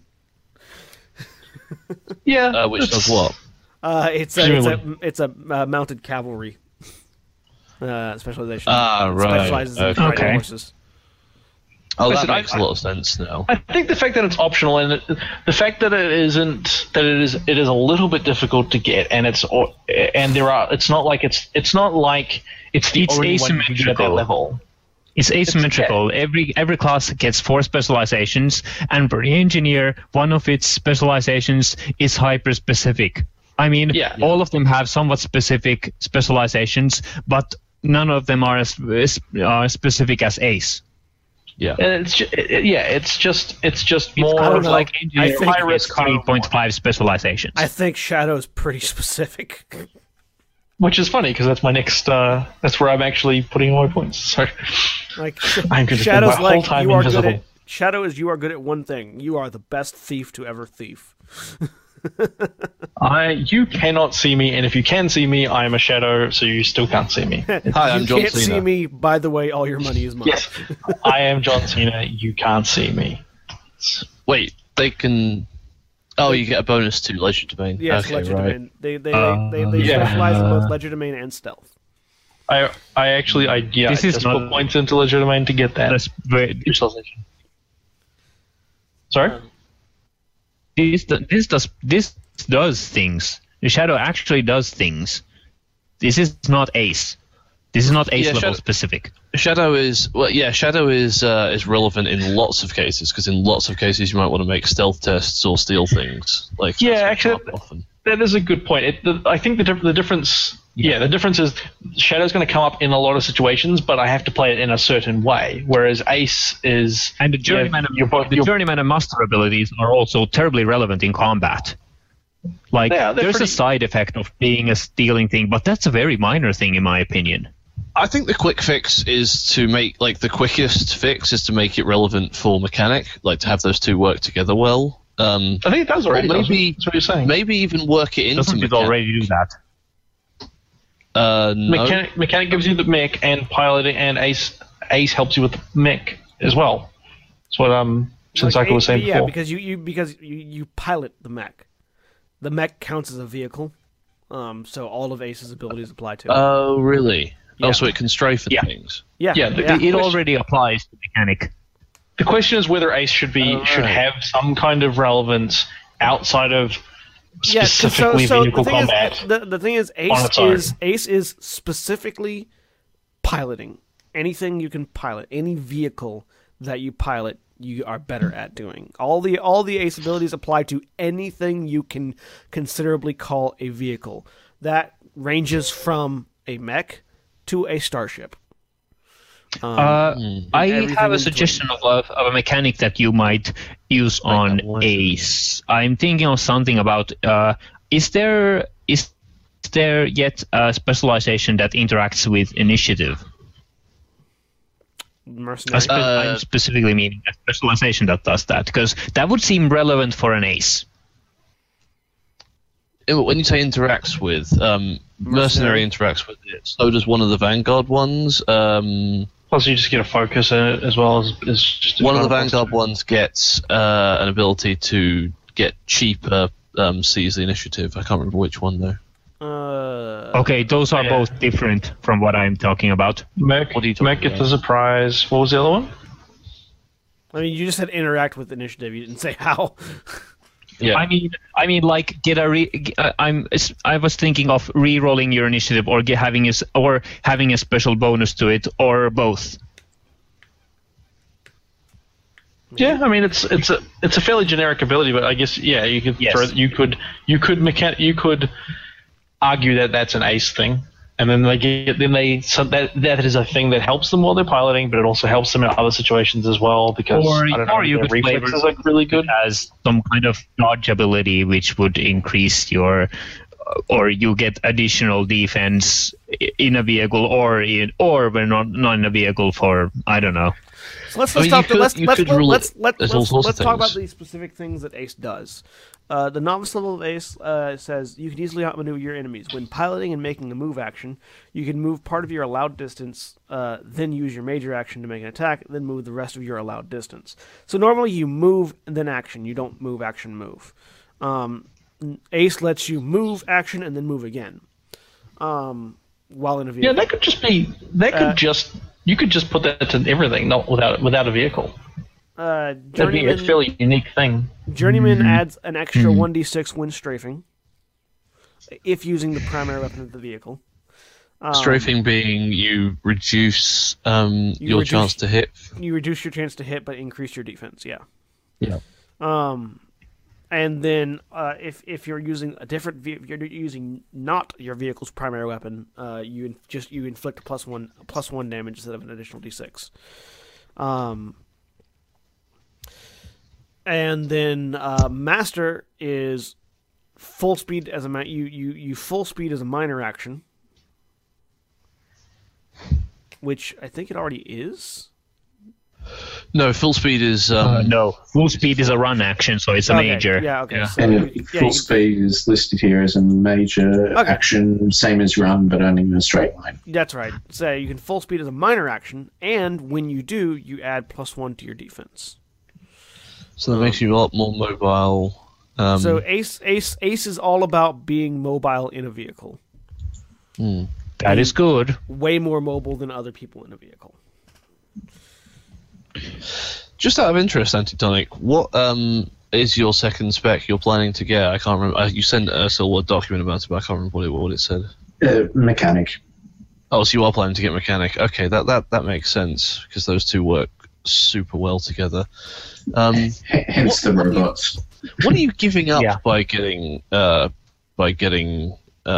Ace? You're giving up Demolisher? So yeah, the other choices are for engineer are Demolisher, Mechanic, and Saboteur. The Demolisher, let me pull him up. Demolisher specializes using technology. Actually, you couldn't get Demolisher anyways because it's a master level thing. You have to master level in technology talent to get Demolisher. And that's fair because Demolisher makes technology really good. All your technology talent abilities deal an additional 1d6 plus intelligence and damage at the novice level. That includes Overload and Incinerate. You have a Journeyman. You have a +2 intelligence technology test to hack security devices and drones. And at Master, you have the Disable Device action. Basically, you could take an action and make an intelligence test to deactivate an electronic device of your choice on a target for the duration of combat. An electronic device. Interesting. You might want to list some options there, because some people like Korvys might not know particularly what would be on a person in combat. Yeah, things like shield, omni-tool, etc. But yeah, it's like my first thought on reading that is, I can shut down biotic amps. Yeah. Oh yeah, that's a good one. Yep. It's just like, and then suddenly they go into like seizures or something. But no. No, it would just remove the bonus they get from the amp. But or if they were a human, they sort of need that to make it work. So, out of interest, if I did that, on, say, Zaghrog, and chose his kinetic barrier generator. Shield booster? Yeah. Shield booster. No. I would lose 2 defense. Well, no, I'm assuming that everyone in Mass Effect's got shields, right? So theoretically, I could disable the shield creating device. What would that do? It would have the overload effect permanently. Okay. That makes sense. So you'd have that -2 to defense forever until the end of combat, at least. Yeah. That's pretty good. That's that whole that as a second spec, that's pretty effective for everyone. That's the Demolisher. There's also the mechanic. You summon a mech that gets better as you. So the novice, journeyman, and master levels of the mech get better, basically. And what's that? What for mechanic? That's mechanic. Yeah, mechanic. The mech gets more health, more defense, more guns. Yep.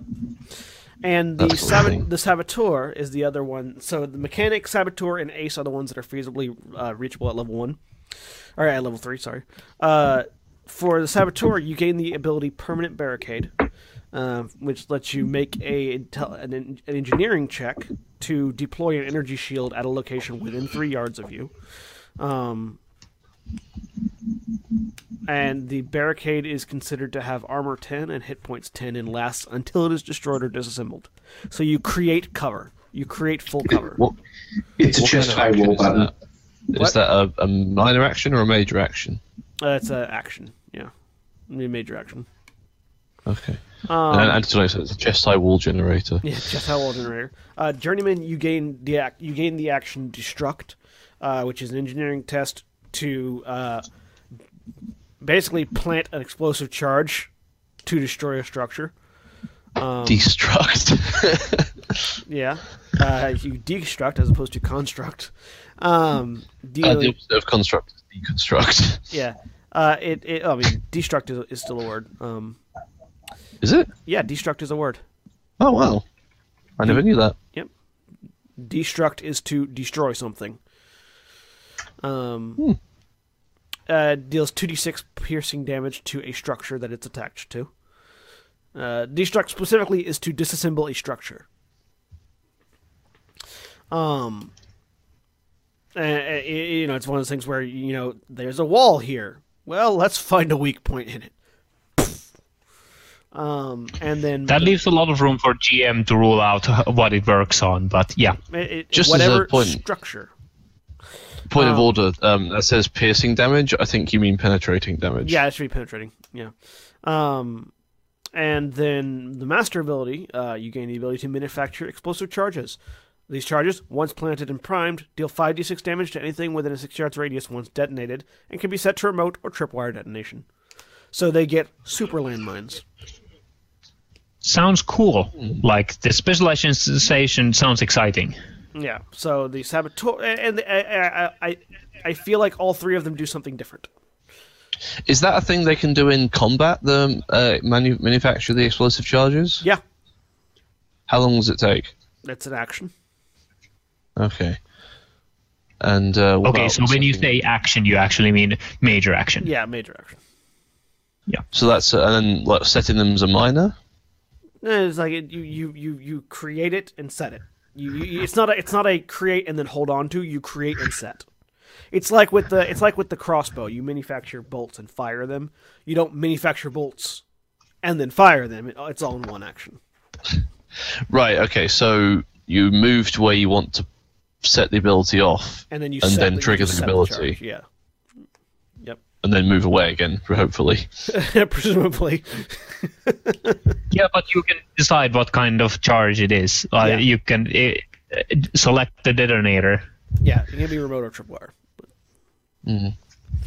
Can it be a timed one? Those two abilities, those two specs are also pretty good. I don't know about you guys. I don't know if Ace measures up to that in a sort of overall usefulness of the class thing. That's not as is something that my player sometimes says. Game balance is not something to strive for. it's fair if they're not all equal. This is a role-playing game. People like something and they play it. Yeah, I think it would be more of a concern. It's nice if they are balanced, but it's not something. If it makes for fun gameplay, then whatever. I would be concerned if there was like the only one that was reasonable to reach at the first level, because then it'd be basically being forced, but it's not. You can go mechanic first, and you could probably go one of the other ones first. Yeah, if you Saboteur, Mechanic, and Ace are the three you can get at level 3. So easily. the fact that if it was kind of forced on it, then that would be a problem. But it's really not, because it is Antitonic or Samantha's choice to I'd be really specialize interested to that level. So what a mechanic is like at level 3, because that seems super powerful. Well, that 5d6 is the master level. At level 3, you would gain permanent barricade. No, sorry. The mechanic. Oh, the mechanic? Yeah. 30 health, 5 armor, defense 12. Yeah. Speed on 10. A mech. It's the equivalent of a fighter right now. Yeah, but that's what I'm saying. Like, it's an extra player, effectively, which seems really good. You have to be operating it. It's not an extra player. It's you in the mech. It doesn't work on its own. No. So it would be it's the engineer becoming a fighter. Yeah. Well, I mean, it's sort of another player, because once it's destroyed, presumably you get out, and then you have another. Yeah, it's an extra health bar. You have 2 players, but they're in serial rather than parallel. Yeah. It's an extra. It's an extra health bar. I really like that. Right. Okay. So anyone else got stuff? Any other specializations we want to focus down on? I could quickly go through the soldier stuff. There's not too much to say. I'm just going through them in order. Commando. I think it's an interesting mirror in the Commando and Mercenary, where the other has a novice ability which gives you +2 defense when you are not in cover for the encounter, and you have to spend a minor action on it. And this one, and the Commando ability says you get +2 defense while in cover.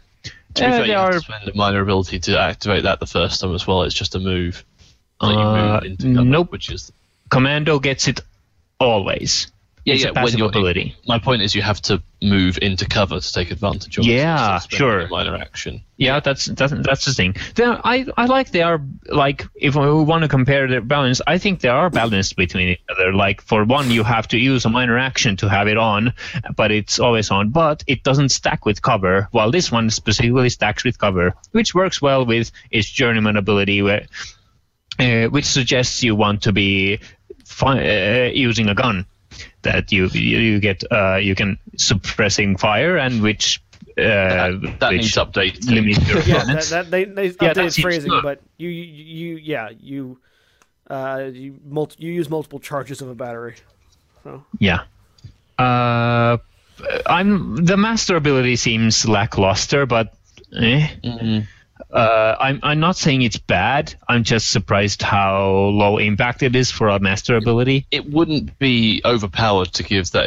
For reference, it gives a +1 when you aim, and I think you could adjust that up. You could boost that up to, I don't know, add damage or increase the bonus. I don't know. A little bonus might be nice.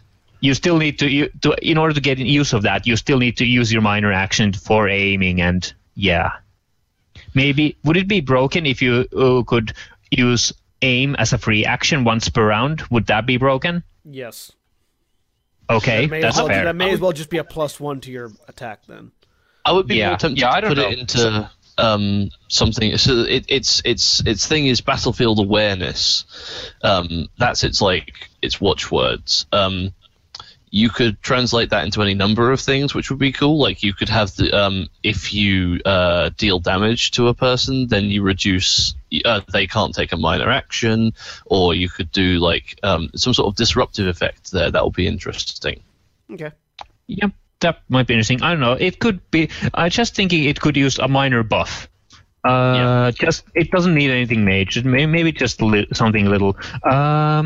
Next we have. I think it's the mercenary next. Yeah. Well, that's obviously what I'm playing. I quite enjoy it. That one. It's not. I might get into about the game balance aspects of high defense later, but the master ability is interesting. I've talked about this before, but probably not on podcast. How about the master ability? I'll read out. If a grenade lands within 2 yards of you, you can move to the grenade and attempt a dexterity acrobatics check versus your target's accuracy grenades. If you beat them, you scoop up the grenade and throw it back. Has any enemy in the whole campaign ever thrown a grenade? Yes. I don't think so. Yeah. I don't remember it if they have. So that's a thing. They had the Batarians threw some. Okay, but yeah, my point is, grenades have been used very little by our enemies. We have tossed a couple, but opponents haven't tossed any. That's fine. I mean, it's a powerful ability when it triggers. I'm not suggesting you change the ability, but just pointing it out that it comes up rarely. I think the novice and journeyman abilities are fine and balanced. I mean, the journeyman ability is way better than the master one. We went through this before. The journeyman ability. Yeah, we talked really, about really this, good. But I agree when it was explained that it's not. Absolutely. That's it's not as powerful as it looks, and I agree it's not that powerful. It's very fun and it feels powerful, but it's not anything broken. The journeyman ability, for those listening, is you are always ready for a fight. When combat begins, you gain a special surprise round in which you can act before moving to the normal surprise round or to normal combat rounds.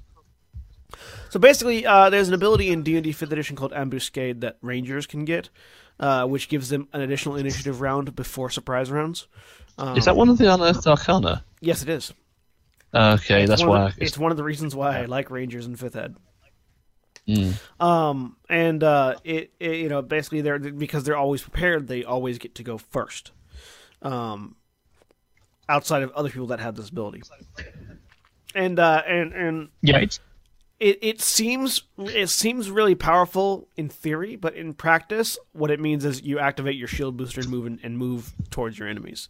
Which is cool. You rarely get an extra attack off because of it. Well, you can get shield booster and charge. Yeah. But yeah. Okay, nothing. Nothing's more about that really. Then we have the operative, which is about communication skills mostly. You get a plus. The novice ability gives you +2 for perception or communication checks against biological targets. The journeyman ability gives you a minor action lets you take a minor action to assume other allies, not yourself, a +1 defense. You are not your own ally. Yeah. It says you can use an activate action to give all allies. That's what I assume, but it's a terminology thing. It doesn't say how long it is a specified duration. It's an activation. You do it, and everybody. Yeah, but it doesn't say how long this bonus lasts. Till the end of combat.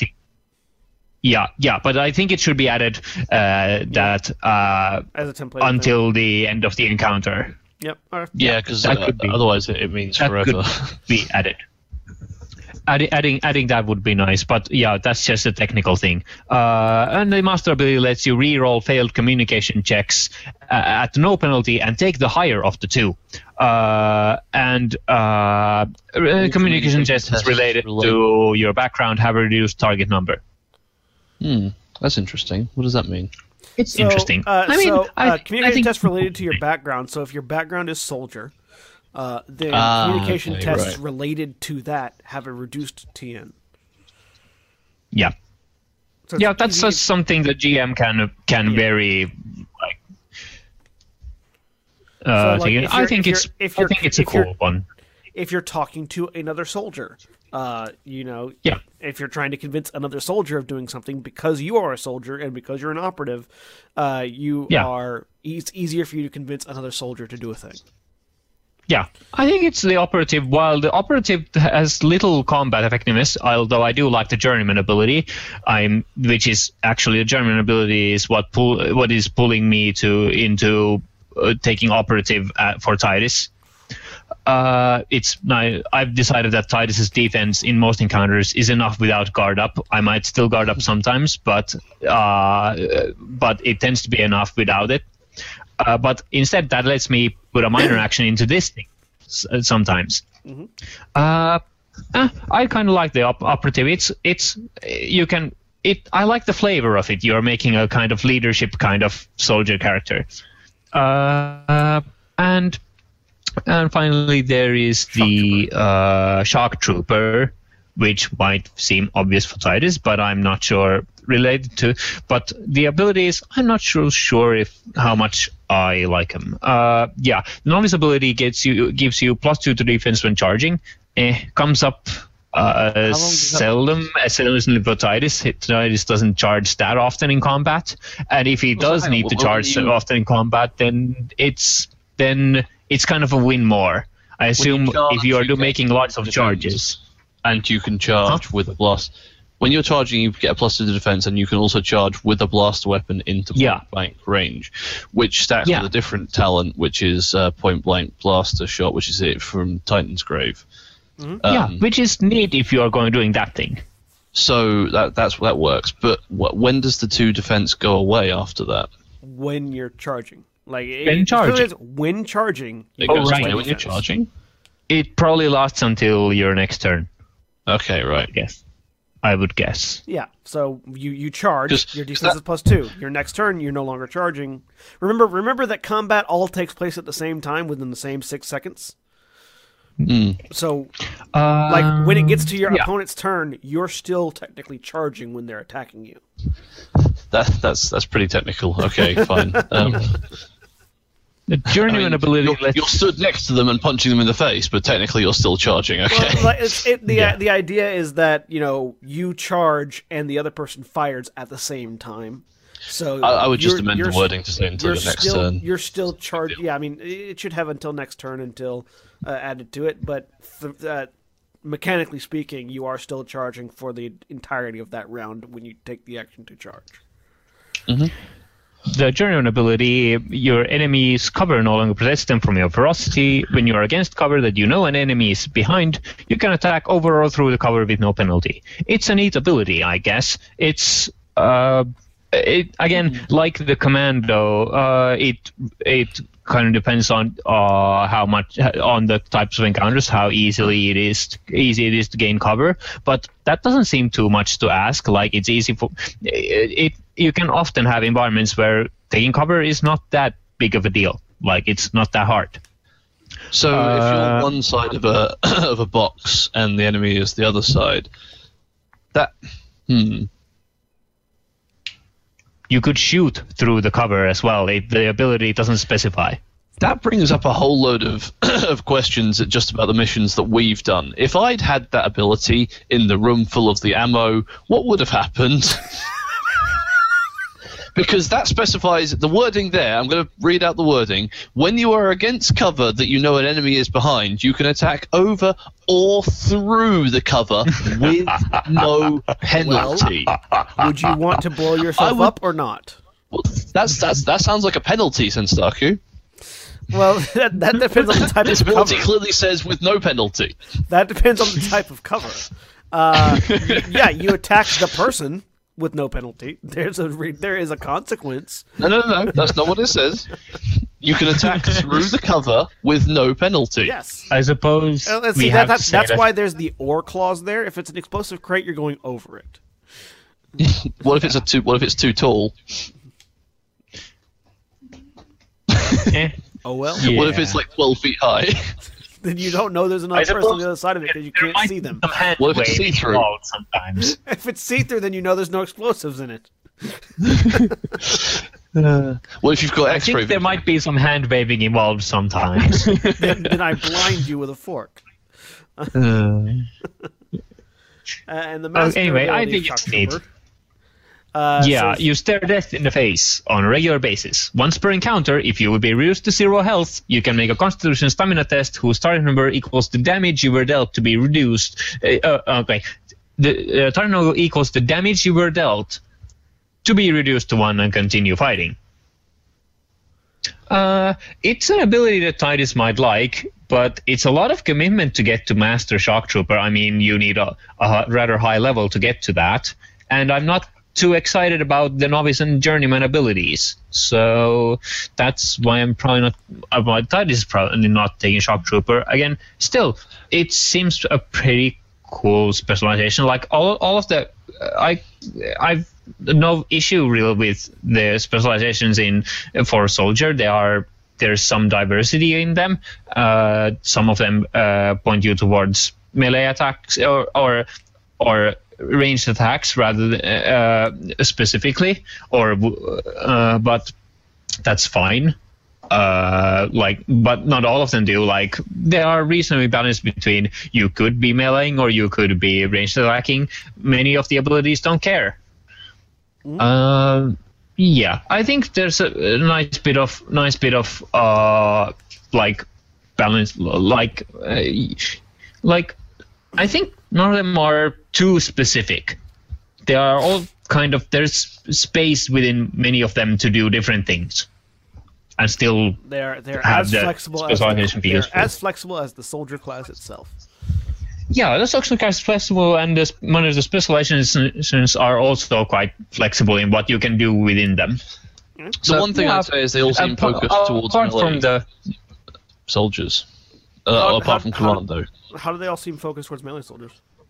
Well, they all give you like bonuses to being near to your enemies in some fashion. There is the Shock Trooper has a bonus when you're charging. That is a melee-oriented thing, except that you can also charge with a blaster weapon in the point blank. True. So that's a thing. Operative doesn't have. Then there's Operative doesn't. That's line of sight. Yeah. Within line of sight, which. Commando is like the range-focused one, so that's pretty cool. I like that. Commando, the suppressing fire is for. Like Commando is focused on range, and Mercenary is focused on not really anything. I guess. Commando's the only one that you could really say is focused on a particular type of weapon. And the thing is, what I'm thinking is, if I was building a ranged soldier, I would probably want to get Commando and Mercenary, and they kind of work together and kind of don't. So it's an interesting one. Like, Mercenary is just a quite generic survival thing. The novice ability on both are kind of a non-bow, but.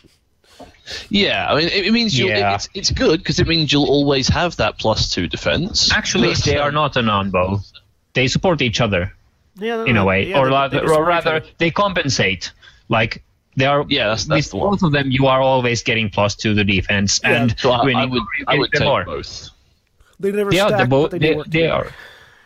Yeah, they work together even if they don't actually stack. I would definitely take both if I had a soldier. Yeah. The Mercenary is definitely the least specific of all of them. It rather helps you survive and gives you a little support at the beginning of the encounter to position yourself better. Yeah, it can be used in so many ways. Operative's the one. Soldier.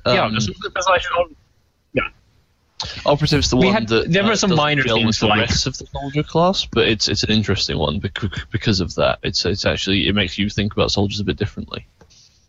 Mm-hmm. Yeah, the aim bonus on Commando seemed a tad weaker than might one want. Like, it would be nice if it was a tad stronger. I'm not sure how to buff it, but a slight buff would be nice. What do we think about Infiltrator stuff? Sorry, I'm just to move a little bit. I'm pretty happy with it. There's one that's like, I think they all seem pretty reasonable. I kind of didn't get into the specifics of it, but more generally, in terms of the requirements for each one, I thought was fine. Like, there's one that's really easy to get into, and there's a couple that are more difficult. The Assassin obviously lends you more towards close-up stuff. That's what gives me death mark and gives me bonuses from death mark, and basically means I have to be within 10 yards. Shadow's like the end game one, sort of. It's very much more hiding and thieving and stuff. And what were the other two? There's Agent, which I need to modify slightly, but Agent gives you the 2-weapon fighting Infiltrator. Yeah, right. That's the gunfighting sort of one. And then what's the boost you get? What's the bonus you get for having 2-weapon fighting? Like, what's its thing? If you have a weapon in both hands and 2-weapon fighting style, you can use an activate action to gain a +1 defense or a +1 attack. Okay. Either or. So long as you're dual wielding, and there are other things that add bonuses to it, but effectively you use one weapon. Penetrating. You use one weapon as a defensive weapon, and the other weapon as an offensive weapon. Is the way it typically works. And then the other one was Marksman, which is theoretically all range stuff, but I kind of skipped that one because I'm not a huge fan of and this is more of a system thing, just the fantasy age system in general, the stunting and stuff. And look, all three of the and that's just, to be honest, that is honestly just a taste thing. It's the way the system works, and it works well. It's just not my favorite thing in the world. All three parts of the marksman are basically, you can do either new stunts or cheap stunts or better. Well, there's three things. You can do knockback, which becomes slightly better and slightly cheaper. You can do an additional stunt, which gives you like basically a double attack, or a triple attack. It's triple attack. You do a triple attack for 5 stunt points, and the master ability is your pierce armor makes all your damage penetrating instead of just cutting their armor in half. Which, like, all those things are good, but really I'm not good. Yeah, and I realized in the Star Wars game we played a variant of it, and it was so powerful, but unreliable as all hell. Yeah, and that's the thing. Yeah, it doesn't trigger always, but on average, when you when you really focus on hitting things, you are going to be stunting a reasonable amount of the time, and when you do, these abilities trigger, and they are quite good. And then there's Shadow. Yeah, and then there's Shadow, which is all basically I get more bonuses to sneaking and more bonuses to things like that, and that's the way I'm going to end up going. Interesting abilities. Interesting abilities in Shadow. Yeah, that's right. I get an extra stunt where I basically make a decoy, and sometimes they miss me entirely, and get extra damage again for if I do precise strike stunts. So to be honest, that's also very stunt based. But the novice one gets me this extra shadow mode thing, which is that's actually not cool. damage. That's to hit. Right. The master level shadow adds your intelligence to the attack bonus, not the damage bonus. What's a precise strike then? Good question. Precise strike. That's your. I need to reword. Isn't that your class thing? That's your. It's now pinpoint attack. Yeah, pinpoint attack. Okay. And I get to pinpoint attack everybody anyway, as long as I just get to do that against everybody now. Yep, as assassin. So that's the assassin thing. So I get to have distance to my hit. Yeah. And to my damage. Yep. Wow. Okay, that's really, really good. The master ability only provides it to your attack bonus, but your infiltrator ability, lethality, gives it to your damage. Yeah, that's already coming up. That's like next level. Yeah, okay, that's really cool. So how are you finding the 10-yard thing on the death mark? It's not. Okay. That is a thing that is coming up. I was going to bring this up if we got to like just discussing the system as a whole. It's a bit limiting, only having 2 actions a turn, and presumably that's the point. But I'm trying to position myself, go invisible, mark things, and shoot things. There's 4 things I'm basically. 2 actions a turn is pretty standard for RPGs. Well, you're the class. Well, it depends. Well, okay, so you're the class that benefits greatly from preparing for combat. So yeah. Well, okay, but so I think D&D, I'd be moving, sneaking, and shooting all in one turn is the thing. So the marking is all moving and marking and shooting, but The point is you don't have to marking every turn unless your opponents get one shot in a third round. Like and I appreciate that, but like what I mean is in this system, doing like a secondary action, like an activate action, doing something like putting a buff on somebody, putting a debuff on somebody, whatever, is instead of moving. Basically, if you're presumably attacking with your major action, you are either moving or buffing or debuffing or something along those lines, which is not true of, say, D&D, where you effectively are moving constantly. And it's a different system, and I get that. And that's, like I said, that's just one more thing where it's like I like the system less than D&D, but it's the system we're working with, and it's fine. I conclude it's fine working within that. It's just one more thing, right? Yeah. It's and like I said, but also then trying to sneak and stuff gives me another action that I'm trying to do, and so it's all a bit. There's a lot to fit into 2 actions, which to be fair. The end result of that is I'm like last time I was rolling 5d6 plus whatever damage. Next level, that'll be adding another 4 or 5 points to that.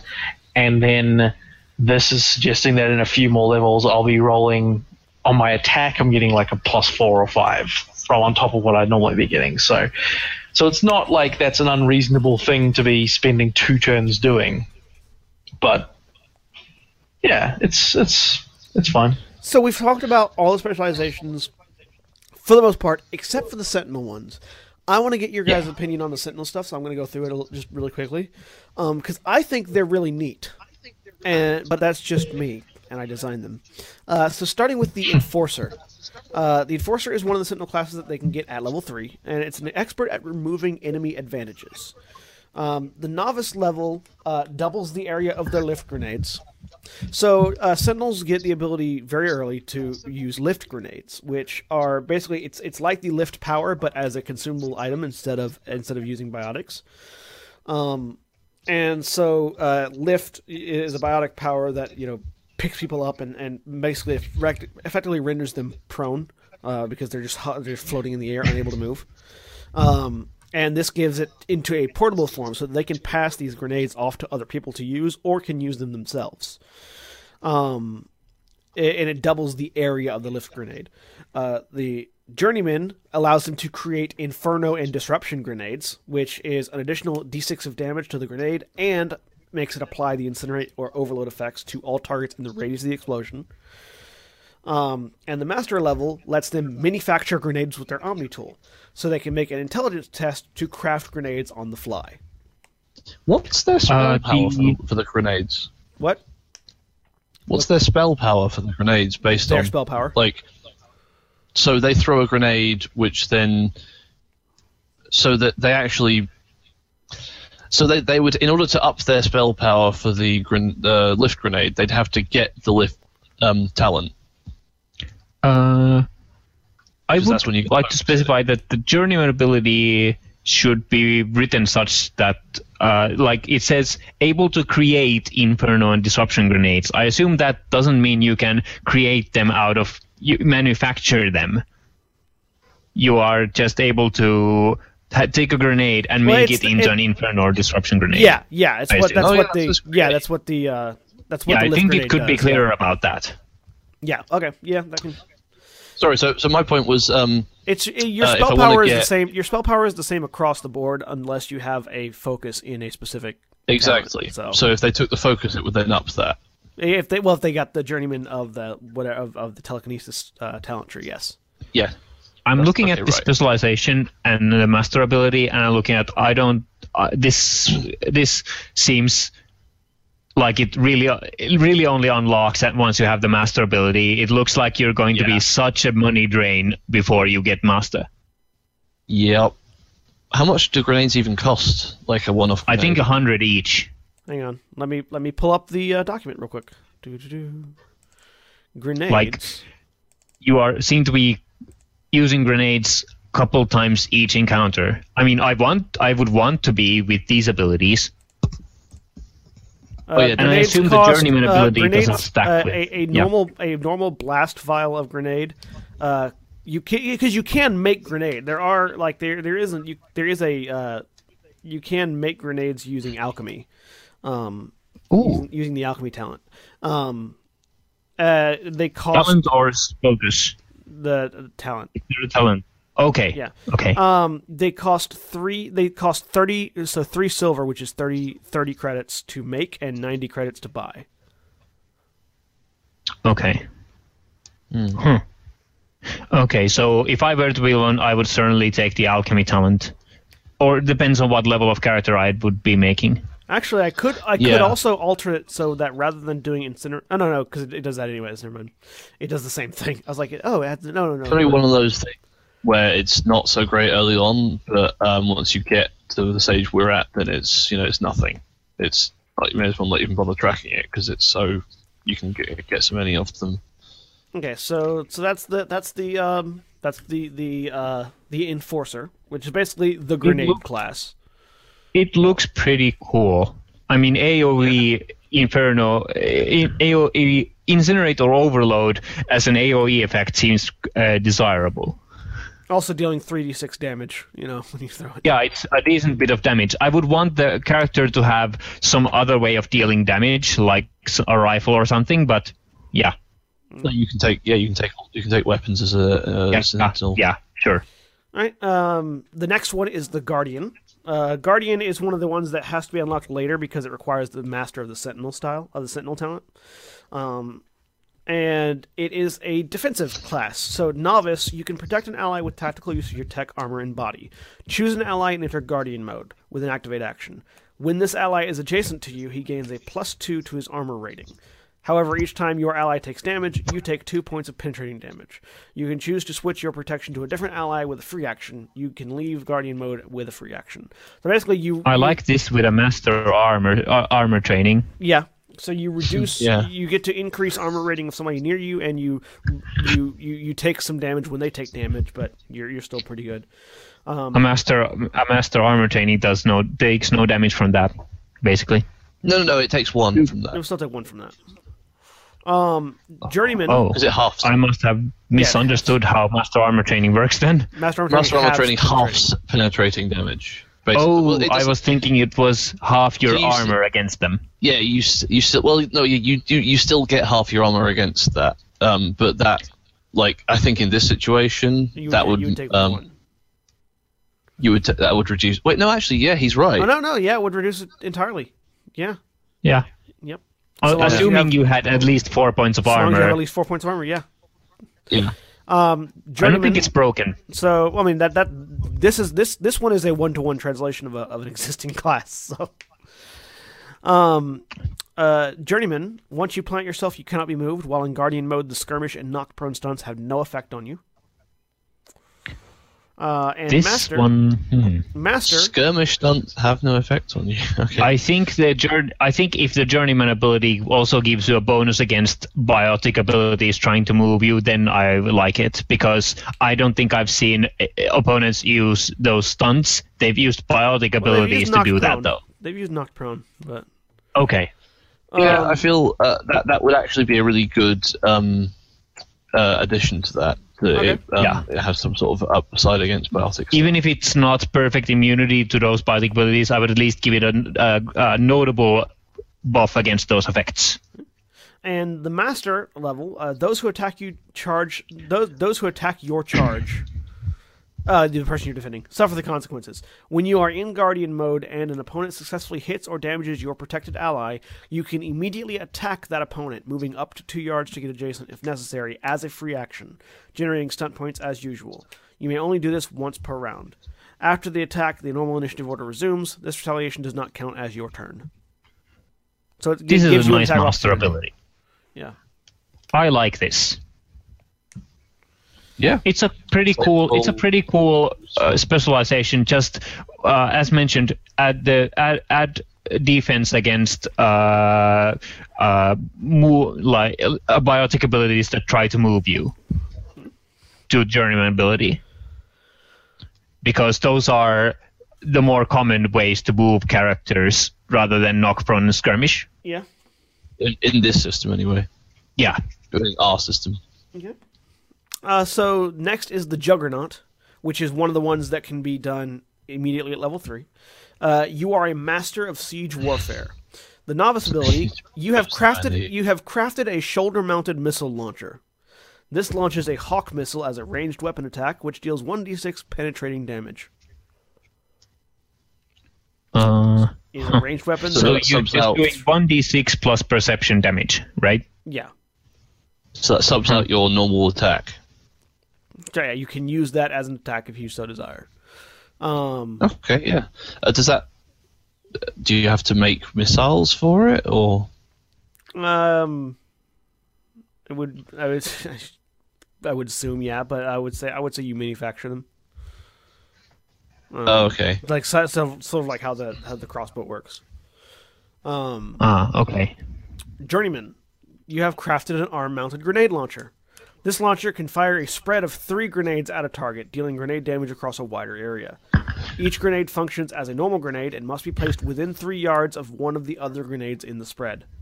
Each grenade requires an individual ranged attack to hit. This cannot be aimed. Can I stack this with interesting considering we use 2-yard squares. It's awkward with the 2-yard squares. The template needs to be fixed slightly, but... Can I stack that with Enforcer? Yeah.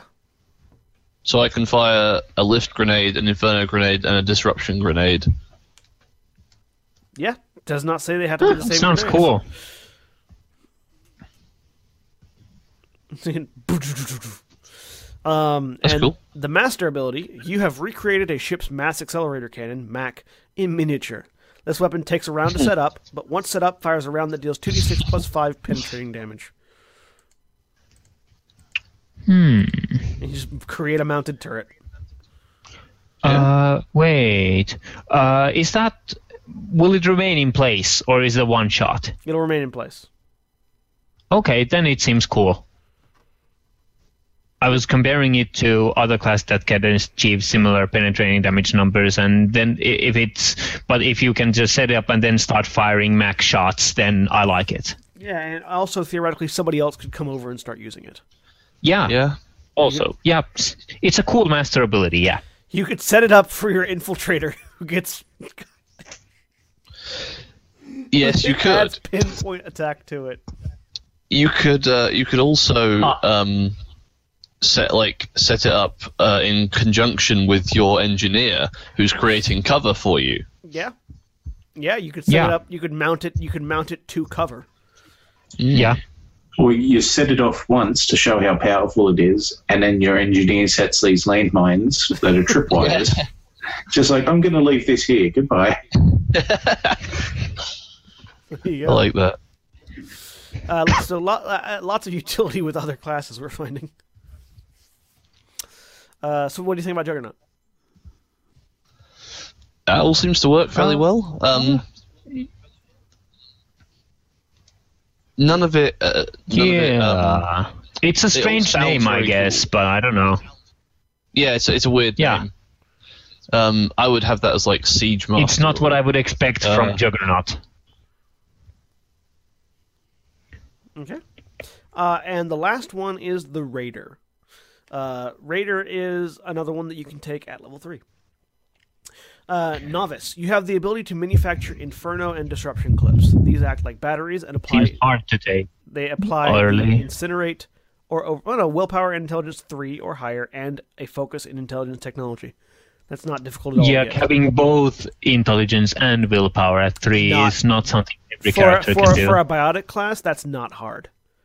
It's not hard, but not everyone can do that. But then they would probably not be making a Sentinel. I suppose you need to start or a Raider. with pretty high rolls already. What was that? Yeah, you need to have willpower and are willpower and intelligence both primary for Sentinel? They should be. I think so, yeah. So you would start at least 2 in both and have your racial modifier or whatever background modifier increase 1, and then the other with your level 3 increase. At level 2 increase. Or level 2 increase. Yeah. Sentinel not in trivial. willpower, communication, constitution, the primaries. 2 is not hard to get. It's not unreasonable to expect to have 2 points in. Yeah, it's not in unreasonable. It's just not every character can do it. Still, it's not as hard to get as like one that requires other things. Is there the possibility? I'm just interested. Is there the possibility that if you had like really bad rolls or whatever, that you could get to a level where you could take a specialization and not be able to take one? Theoretically, yeah. What would happen? Theoretically, but you'd have to roll pretty low. You'd have to bank it until you have the ability to get one. It would just wait until you have the stats to get one. Okay. If I were GMing, I would let that character reroll until they had not sucky stats. The point of us doing this is to try and break the system. So. Yeah, no, that's fair. Yeah. I would say it would wait until you have this. You pick one that you want, and when you get to the point that you have the ability to take that retroactively you get that novice.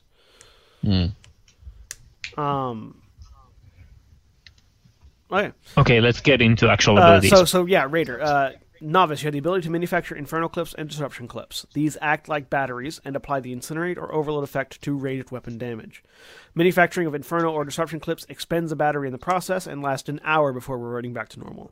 So you basically you turn a battery into a special Incinerate or Overload battery, and when you load it into a blaster weapon, it applies those effects to ranged weapon damage.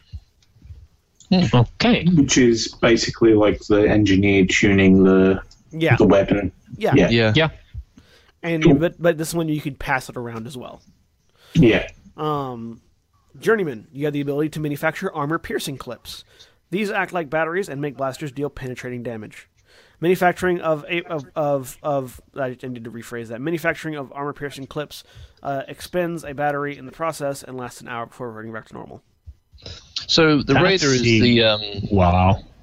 The Raider is the best friend of the Infiltrator. Yeah. Or any ranged attacker, again, really. You can pass these around, so... the fact that it limits for an hour is a little bit frustrating, because you'd have to know that you're getting into a fight or do it in combat. That's the point.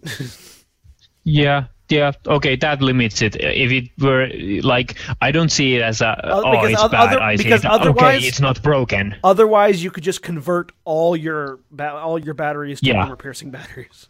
Yeah, and no one would ever do non-piercing damage again. Like, everyone would be dealing penetrating damage with all their ranged attacks forever. if it lasted longer than an hour.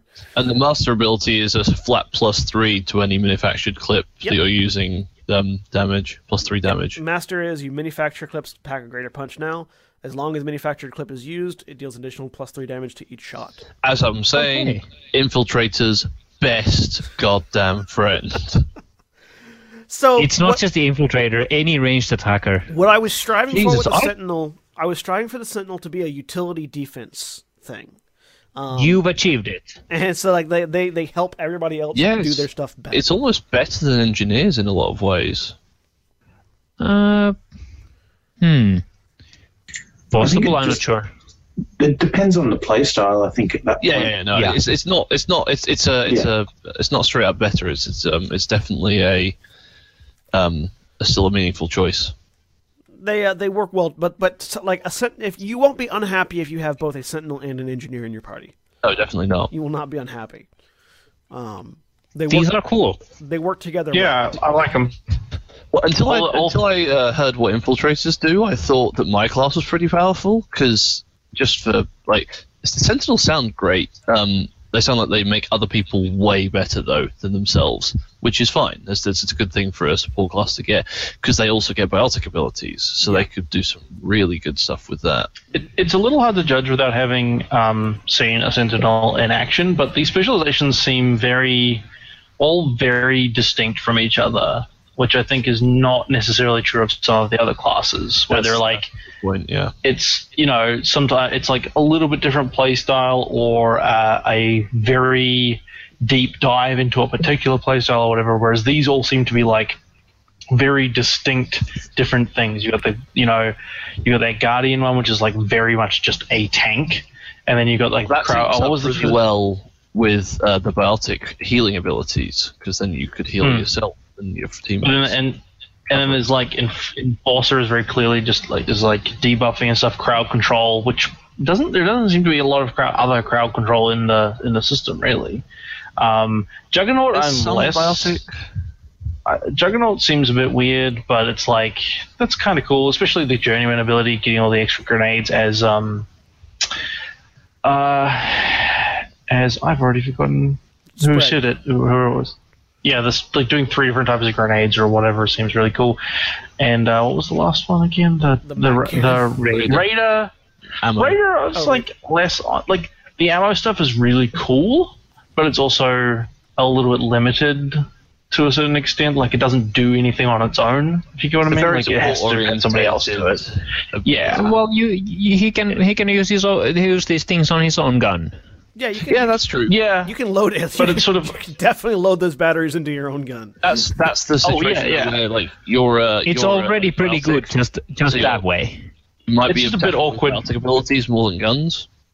Like I said, it's a little bit awkward to use just because you have to either do it in combat or no combat is coming. But yeah, I mean, like that is reasonable and a reasonable way to balance it. But it does make it a little bit awkward. So. Wait, is it an hour from the creation? Is it? They last an hour starts from when you create it. An hour from when you create it. Yeah. Okay. Sorry. I really like them all. That couple, obviously the Raider Power coupled with the Infiltrator tells me that my class is not as good as I thought it was, and I thought it was pretty good because, like, I think it is pretty good. It is pretty good, but like I didn't realize how insane some of the stuff could get. Like I feel my class is balanced in comparison. So let's talk about some adept stuff, and then we'll move on from specializations. So the adepts I feel are probably the most unique specializations in that they require certain knowledge, and because adepts get biotic abilities so fast. And so much of them that their specializations all focus on a particular type of biotic talent. So starting with the Bastion. The Bastion. I don't know why I went really southern there for a second. The Bastion focuses on binding, which is the healing talent. The Novice allows them to adds an extra amount of... So when you use binding abilities for the Novice talent, targets regain extra health equal to your willpower. Journeyman, when you use Mend, which is the base level healing ability. Well, that's really good. You can spend an extra 5 MP to cure the target of a single disease.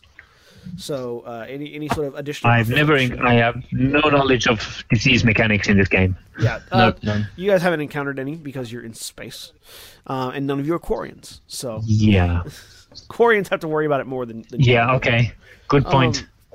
And Master, you can breathe life back into the recently dead. You cast a more powerful version of the revival ability for 25 MP for 25 mana. The target can have been dead for up to 2 minutes. Normally, revival works on the dying, not the dead. I feel like the Journeyman could stand to be a bit better, but otherwise that's a generally really quite powerful... I'm not sure how useful the Master ability is, because things have probably already gone horribly wrong by the time you use it, and you don't want to rely on the Master ability to get you out of that mess. But okay, I admit it's powerful. It could be a roleplay thing. Yeah, it could be a sweet roleplay thing, well, it's also, you guys are also you're a fairly small group of just 4 guys. With a larger group, it's very impossible that 2 people have died in battle. Good point. For you guys, if 2 people die in battle, you're fucked. But for like a group of 6, if 2 people die in battle, a larger party probably still more useful. Yeah. Bastion seems all right. Although I do agree that the Mint could be a little better. So let's say let's take an average willpower and say 4. You use binding for mend, and you spend to the max. Let's say I spend 3 mana. The target gets 1d6 health per mana spent. So 3d6 plus 4. They get 3d6, and then with this ability, so that's like 3d6 plus willpower, or is that each d6? 3d6 plus willpower. Right. So I'm actually. Oh, that's interesting, because that Which means that means outside of combat, I would say, right, I heal you for 1, you roll a d6. I heal you for 1, you roll a d6. I heal you for 1, then you roll a d6. So Yeah. that makes that ability much better outside of combat. I don't know if that's... That seems weird to me that it works differently outside of combat than in. You're spending the same amount of MP. Like You're spending the same amount of MP, but they're getting exponential. They're getting 4, 8, 12 more health if you do it one at a time. Yeah, with the Bastion ability, yeah. So Only with the again, Bastion ability, not with the base Mend. I cast Mend on you for 1 MP. You roll a d6 and add my willpower. So let's say 4. Yeah. So you get, let's say, 8, 4, and 4. Okay. The same spell, I can actually in one action, one major action, I can spend up to 3 MP, and you get 1d6 per MP I spend. So I can make you roll 3d6 and get back 3d6 of health.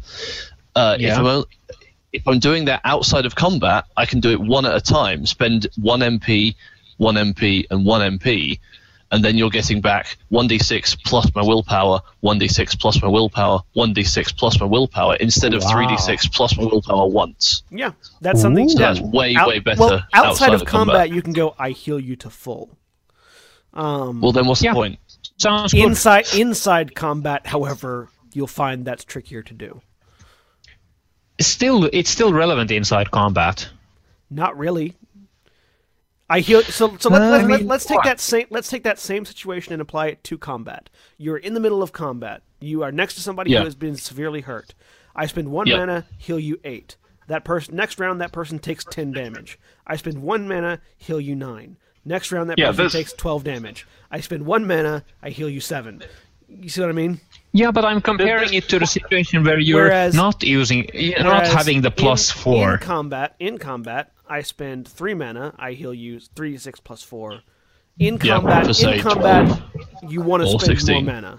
Outside of combat, I'm just thinking of the situation where you are not a Bastion specialized person, and you're going binding, heal you 1d6. Oh, you got 1 hit point, yay! Whereas the Bastion specialized, the Bastion specialized guy goes, oh, I rolled a 1, but hey, you still got 5 hit points. Yeah. Like, okay, I don't think the fact that there's a difference outside of combat is significant. There's plenty of precedent in tabletop roleplaying in general for if something doesn't have a consequence for failing, just doing it. Yeah, just saying that you can do it ad infinitum outside of combat is something that happens with a lot of abilities. Yeah. I'm saying that you might, it would probably be simpler and more effective ability if you added it either per dice or as just a flat number. It is a you get flat 3d6. No, I mean depending on how much mana you put in, it would add say if you spend 1, you gain your willpower plus 2. If you spend 2, you gain willpower plus 4. I think just plus your willpower is a thing because again in combat, you're not breaking it. In combat, it makes a difference. Yeah, you're not breaking it. You're taking 3 times as long, even outside of combat, within the system, within the context of the world, you are taking 3 times as long to make your healing more effective to do it. I'm thinking of it at lower levels, because at lower levels you'll want to do that, whereas at high levels you're just 3d6, do it. Yeah, at lower levels you're getting less advantage. I still don't think you're breaking it. I don't think you're breaking it. It's not breaking it. It's more efficient, and it probably It's only more efficient outside of combat, and that's the same is true of anything outside of combat. If I've got say 11 mana and that's all I've got, then you're incentivizing casting it one round at a time and making the person only heal. Not really, because if you're currently being under attack in combat and you're only casting at level 1, the person you're healing might still die because you're risking only healing them 5 points. I think that's the thing that already happens. You can already Like if you wanted to do that, if you want to do it in the most efficient way possible per mana, you're not doing it in the most efficient way possible for time. No, if you wanted to do the most efficient way possible for time, you'd do it with Medigel. Yeah, well, but I mean, casting that spell. If you need them to get as much health in as shortest period as possible, you're possibly doing it slightly inefficiently. I don't think that's bad. No, okay. Yeah, no. I mean, that's already something that happens with, I don't know, shooting and whatnot when we do like dual strike or lightning attacks and things like that, where it's like you can have a range. Yeah. It's the same thing. It's actually the same thing with Metagel. Like with Metagel in combat, 1 round Metagel, second round. Metagel. I still think outside that of combat, Metagel. A bit more useful. I might have missed if someone said it. Does binding have a range? Yes, it does. The What range is that? Mend has a. Doesn't say it does. Line of sight. Yeah. So okay, so Oh wait, so no, hang on. The description. Line of sight. Okay. The description says touch, but not anything else. Does it say touch? Mend does not say touch. Yeah, it says your touch seals wounds. Oh, then it would be touch, wouldn't it? Yeah, no, it is touch because it actually says no, Right. yep, it's touch. Okay. It actually says touch on multiple ones. And then you get the level up. The novice journeyman ability is Mending field. you can then do a field. Yeah. Yep. Okay, can we move on? Okay, moving on sure. from Bastion. So the next adept is scroll down. Nemesis. All the way down here. Yeah, Nemesis, which is the distortion focus. When using distortion abilities that target multiple people, your willpower is considered doubled for purposes of targeting. What distortion abilities target multiple people? Singularity, Gravity Well. Those two, Singularity and Gravity Well. Singularity and Gravity Well. So Yeah. So when it says purpose of targeting, does it mean that those spells those target spells- a number of people equal to willpower? yes. Yep. Okay. Singularity, you create an orb of low gravity that affects a number of targets equal to your willpower in a 6-yard radius. They get made prone if they fail the test. So instead of 5 rounds. instead of equal to your willpower, it's equal to double your willpower. Okay. So you could have, like, instead of 6 targets, you could have 12. Yeah, or instead of 4 targets, you have 8, depending on your willpower. Gravity Well. You create a field of increased gravity that affects a number of targets equal to your willpower in a 6-yard radius. They must make strength and might tests versus willpower. If they fail, their speed is reduced to 0 and they are considered prone. If they succeed, their speed is reduced by half and they're not prone. And they have the effective range of their weapons reduced by half, whether they make it or not. So that increases the amount of people that this can affect.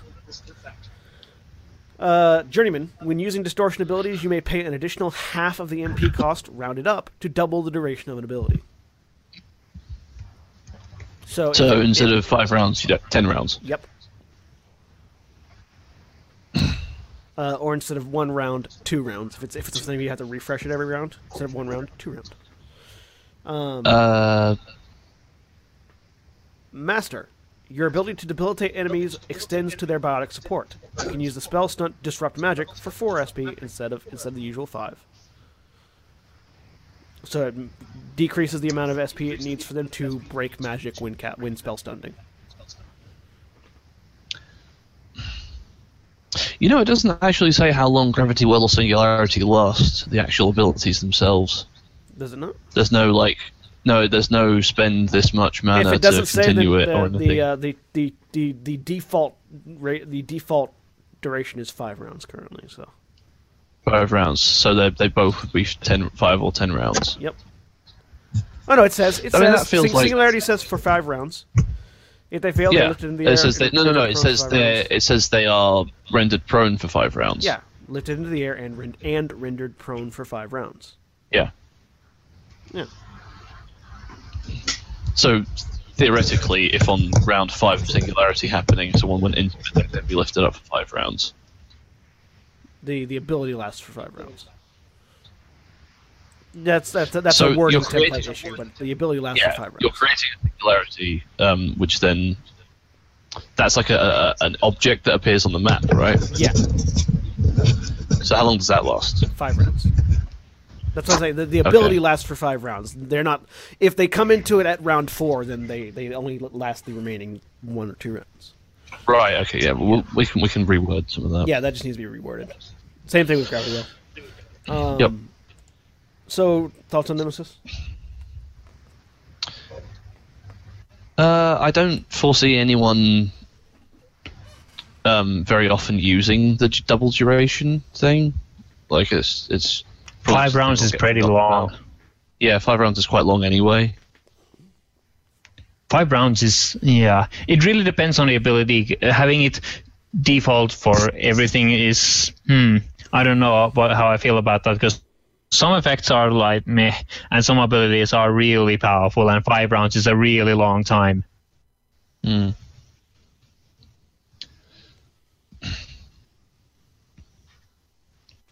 If the default duration was a little shorter, then maybe. I don't know, it really depends on the effects. For some effects, I like having a longer one as a default, and for some I like, wow, that's oppressive. Also realize that this is for people who are not necessarily caught in the ability.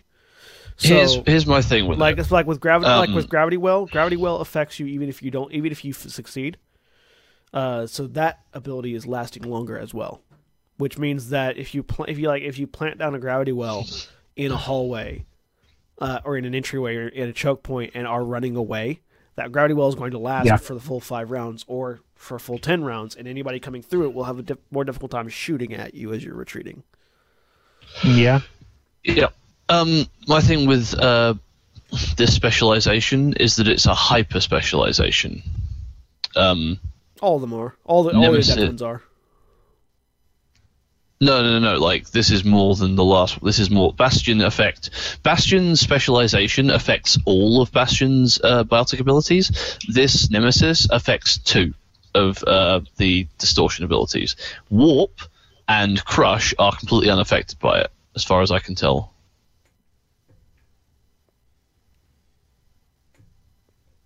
Well, except for the Master one, but The Master one affects all abilities. That is a good point. Well, I mean, you can make them unable to regen health for 10 rounds, I guess, if you're taking it like that. No, because because Warp does last. I don't find that very useful. No, I don't. I don't find that very useful. You don't Crush. find the inability to heal brutal. for 10 rounds. No, I think 5 rounds is brutal enough. If you wanted to do that, you could just use Warp again, because that is cheaper, or it's probably cheaper than like waiting and then redo it. Like, you're doing more damage if you warp them again, so that's what you want to do. Rather than just extend the duration of warp, you want to hit them with warp again, and that will reset the five round count. Yeah. So that's not really it doesn't factor in really. And Crush is ignored completely, as far as I can tell. Yep. Yeah, Crush is just ignored. So that's your master ability, and your specialization in your class thing is ignoring it. It just may as well not exist. So Nemesis needs to have some reworking done. I think that's fair. I'm not sure how good the master ability is. I look at it and suspect that it might not be good enough. I don't know. I don't understand it quite well enough, I suppose. What does Disrupt I'm not sure if do again? It breaks a spell that's active. I don't know if it's good enough of a master ability. So it'd be like we do that to terminate your activation, like your annihilation field. Loads of stuff does that I'm not anyway. saying it's not useful. As I said, I don't know how good it is. Yeah.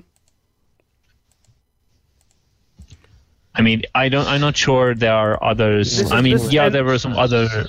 That's fine. Yeah, That's the point of this, because otherwise we would never be able to talk about it, because none of you are in depths currently. Yeah. I was one, but I got better. It could be that the master. Actually, I would consider moving the maybe if you want the master ability, you might move it to a lower level. I mean, to a novice or journeyman ability, maybe. That seems an option. Yeah, I would personally ditch the journeyman ability, make the master ability the journeyman, and then give the master something better that affects the whole class. Okay. Well, should we move on to the next? Yeah, primal. Yeah, let's move on to the next one, which is Primal. I think Primal's the next one. I think it is. Nemesis Primal. Primal is one of the Destruction. Is the destruction focused. Novice, you are a conduit of destructive biotic energies. You can now use an activate action to go into a biotic rage, which allows you to spend hit points in place of mana points to use biotic abilities. You cannot recover health while in biotic rage. I don't know if I like that one at all for any reason. I was expecting the journeyman or master ability to give you some further to reference the biotic rage and make it better, but it didn't. But that was not the case. So, from experience, I'm not sure. Lower levels, this would be really good, but you'd probably die. The no health recovery, I think it's too steep of a cost for the benefit. Destruction powers are expensive. Destruction powers are really expensive. I think you could stand to, as Zaghrog says, remove the inability to recover health, and it would probably actually balance out, because then you could use Reeve to keep yourself alive. Okay. Destruction abilities are expensive and very, very good. That's why I took them. You're probably at lower levels. You're probably going to run out of mana quite quickly if you're trying to use Dark Channel, say, or Annihilation Field, because Annihilation Field cost is punishing on low levels. That you could use it maybe once per session. If you're in like I'd say doing a dungeon delve or whatever, you have to really be in dire straits to want to use Annihilation Field at low level, because it's so expensive. But when you're at the stage we are, the novice talent becomes useless, because if you're a biotic, you're presumably not wearing armor, and you're staying at the back and using cover and stuff, and this, that, and the other. So you're only spending the base costs on your abilities. And I'm a Vanguard, and I've got 93 biotic points. At level 93. 9. At level 9, so I can use 9 Annihilation Fields. A session. All right. So probably remove the you cannot recover Which health is a lot. of that. The reason I had that was because by the time it becomes relevant, like early levels, but the reason I had that was because I wanted you to have to turn off biotic rage to heal, so that you're not just infinite biotics. That was my thinking behind that, was that so you couldn't infinite Reeve.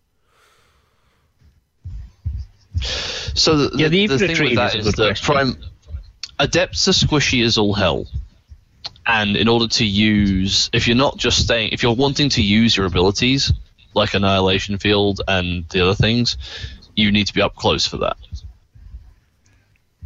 So you're already putting a very squishy class in what is a dangerous situation for it, and you're allowing it to spend its own hit points. So it's probably already going to be in like a maybe if you had to spend hit points instead of mana points when you have the rage active, like you don't have the option.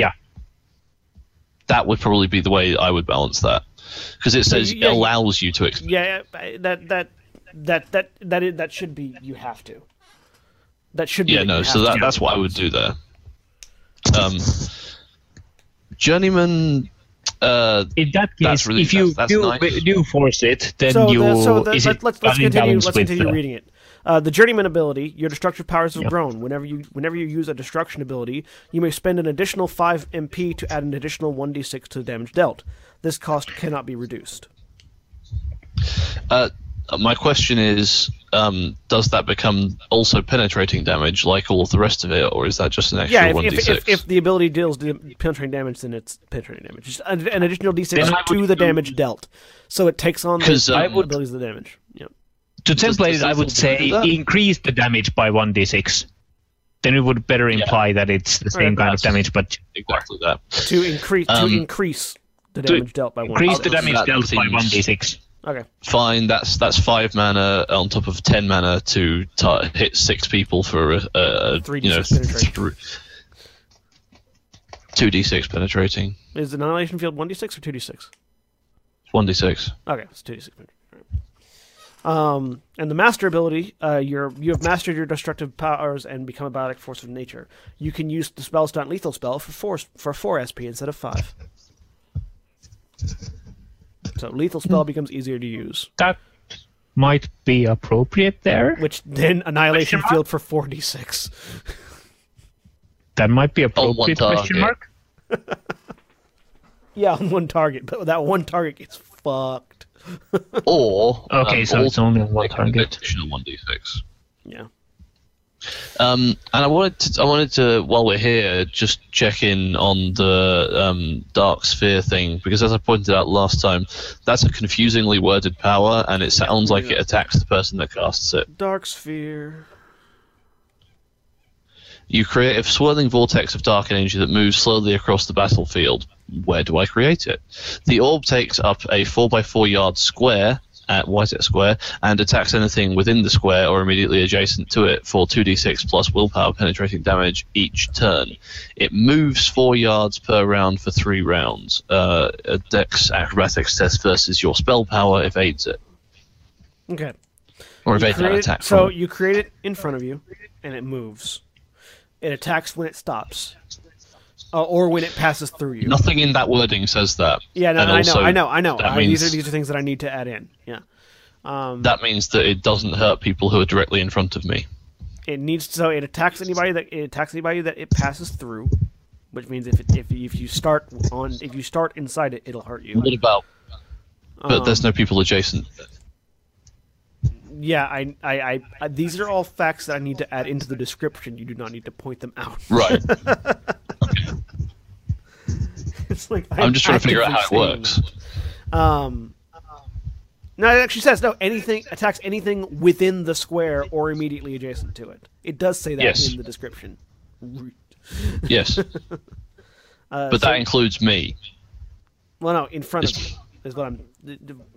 Let me finish describing. Something in front of me is adjacent to me. Let me finish describing before you talk. Okay. You create it in front of you, it then moves. It deals damage to anything it passes through and anything that is adjacent to it when it stops. This needs to be added into the description, but that's how it works. So is that one of its 3 rounds of movement, or is that an extra one? Because it says it moves 4 yards per round for 3 rounds. So yeah, that would be. Is that one of its rounds of movement? Yeah, the first round, second round, third round. Yeah. Okay, so the operative part being when it stops, stuff happens. Yeah. I think you might want to... When it stops or passes over you, yeah. Yeah. Yep. Oh, huh. That still has to be determined where does it spawn, because does it spawn... Directly in front of you. Okay, that means... Does it mean that it's going to hit you? No. Okay.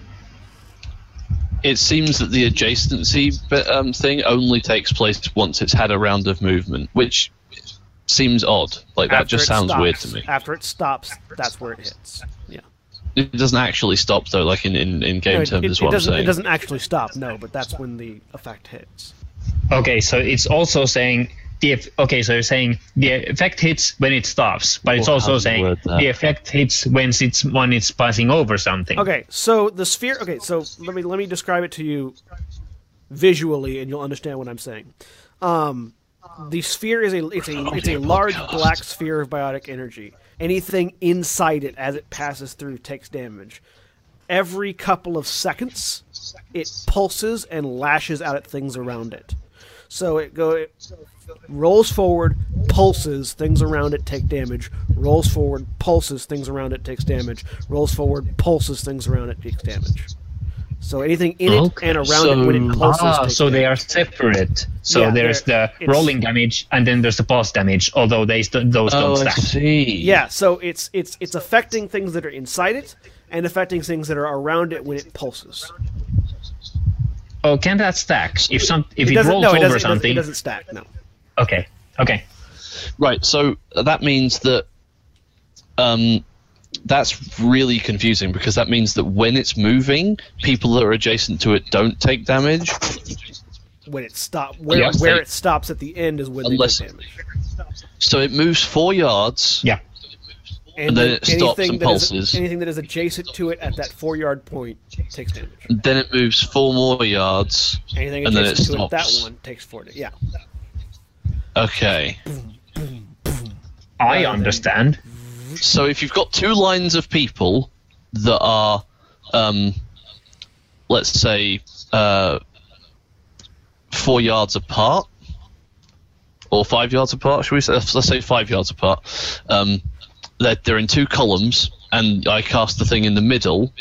It hits person 4, 3, 4, and 5. Then it moves on, and it hits person 7, 8, and 9. Then it moves on, and it hits person 11, 12, and 13, and it moves on. So persons 1, 5, 8. I've forgotten what my own number is. But it basically every 4 yards it skips a person.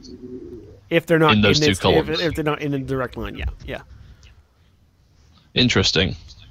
So there is a safe zone, like slightly No, off there's to a one safe side, space. and yeah, there's It's a a safe safe space. I don't see It's a safe problem. square. It's Oh, just so that's not- fine. It's just the- really the- hard to put into words how the that ability- works. Yeah. That's so you can see why it's confusing the way I wrote it, because I'm trying to figure out how to efficiently describe this. I need to fix the wording on that, but that's something we've known. All right. So primal. Moving on. Moving on for primal pure biotic. Pure biotic is the telekinetics focus specialization.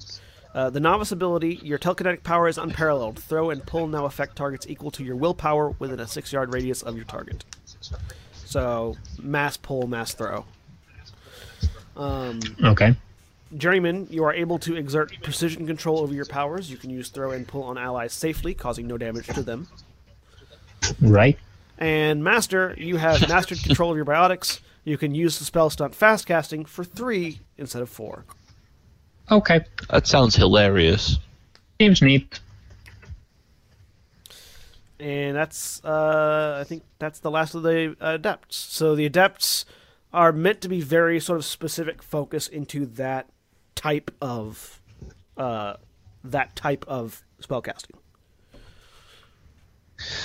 So let's just hang on. So let's say a pure biotic adept has a 6-yard throw and can do 2d6 plus willpower to every target within 6 yards, and also throw them away, equal to Equal to twice their willpower. So wait, what are you talking about? I'm just saying. I'm just putting it into numbers. So Why would it be equal to twice their willpower? this is what throw says. If they fail, they are launched a distance equal to twice your willpower. Okay. Sorry, I thought I was mishearing. Okay. No. So throw knocks them twice their willpower, so let's say 8 yards, whatever, and take 2d6 plus 4. Yep. So that sounds good. To 6 targets, that's pretty cool. No, it would be 4 targets. Whatever. If their willpower is 4. Yeah.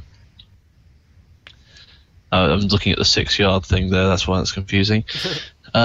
Journeyman. The Journeyman one's the interesting one here. Again, you do run into the problem I had with Nemesis, which is that this only affects 2 of the powers, and it's worse on this because those 2 powers are the same power. Like throw and pull are the only thing that this specialization affects, apart from the master, obviously. And lift and slam are just there sort of like completely unaffected by you being the specialization that's supposed to specialize you into this Bardic ability. Yeah. I don't see. Okay, the fact that the novice also affects only those things, then yeah, that's a bit of an issue. I don't have a problem with the journeyman ability being only for. Yeah. Well, that wouldn't make sense to slam or lift your allies. Yeah. Yeah. The journeyman ability, I don't have a problem. Make sense. Lift might make sense for like an exploration style thing. Like you could lift someone up and look over things, or. Well, yeah, maybe. But lift doesn't do any damage anyways, so you can already do that.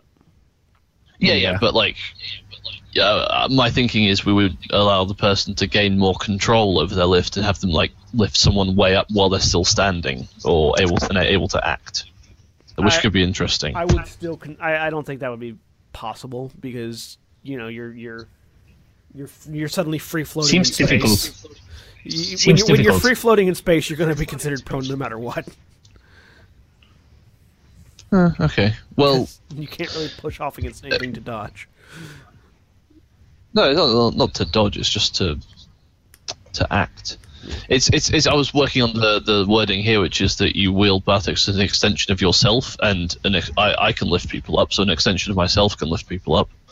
Yeah. And lift can lift but that's people just. Yeah. Okay. Well, I could put my hands on someone's feet and lift them up above my head. Is what I was thinking there. They can still shoot it. Well, yeah, you can shoot when you're lifted. You just can't dodge. Knocked prone doesn't mean you can't act. It just means you can't dodge. Oh, okay. Oh, I thought that was different. Okay. Knocked prone means you cannot dodge. That's all. Ideally, I would like it to affect also lift and slam in some way. We'll figure it. So need to figure. Yeah, I agree. The specialization, these adept specializations, only affecting half their like school spells is a bit of a. Okay. Yeah. All right. So the adept specialization need a little bit of work. To be wider, because they are just specialization within a specialization, kind of. So overall, we've talked for 3.5 hours. Mm-hmm. Yeah, and we haven't even gotten into some. I don't like how much time we spent on the old system when there are stuff about the new system. That is more relevant. Yeah, that's fair. We'll probably do another one. We'll probably do 2 or 3 more of these. I could talk at length about Vanguard that I've built. Because this is sort of a thing that needs to happen over the course of several episodes of this. So we will come back and talk more about things the playtest as a playtest. So don't feel like we're gonna miss things. Before we wrap up this campaign, I want to have a documented couple of episodes where we just talk about problems and fixes. So. We will do this again. So thank you all very much for listening to this little process. This one, I know there's a segment of you that are going to be really interested in this episode. There's a segment of you that aren't going to be interested at all in this episode. So I apologize for those of you that wanted more space fight action. But my jaw was wisdom teeth really killing me. So, thank you all very much for listening. We have been Final Show Films. You can find all the stuff that we do at our website at finalshowfilms.com, and you can also support us at patreon.com/FSFilms. We are only able to keep doing what we're doing thanks to the generous donation of our patrons. You can be just as generous as Antitonic and Chris Comfort, our 2 $25 patrons, one of whom is in the room with us, by going to our Patreon. Even $1 helps. Any amount of donation helps us greatly, and we really appreciate it. So thank you all very much, and we will see you all next week. Say goodbye, everybody. Goodbye. Goodbye. Hello. Goodbye.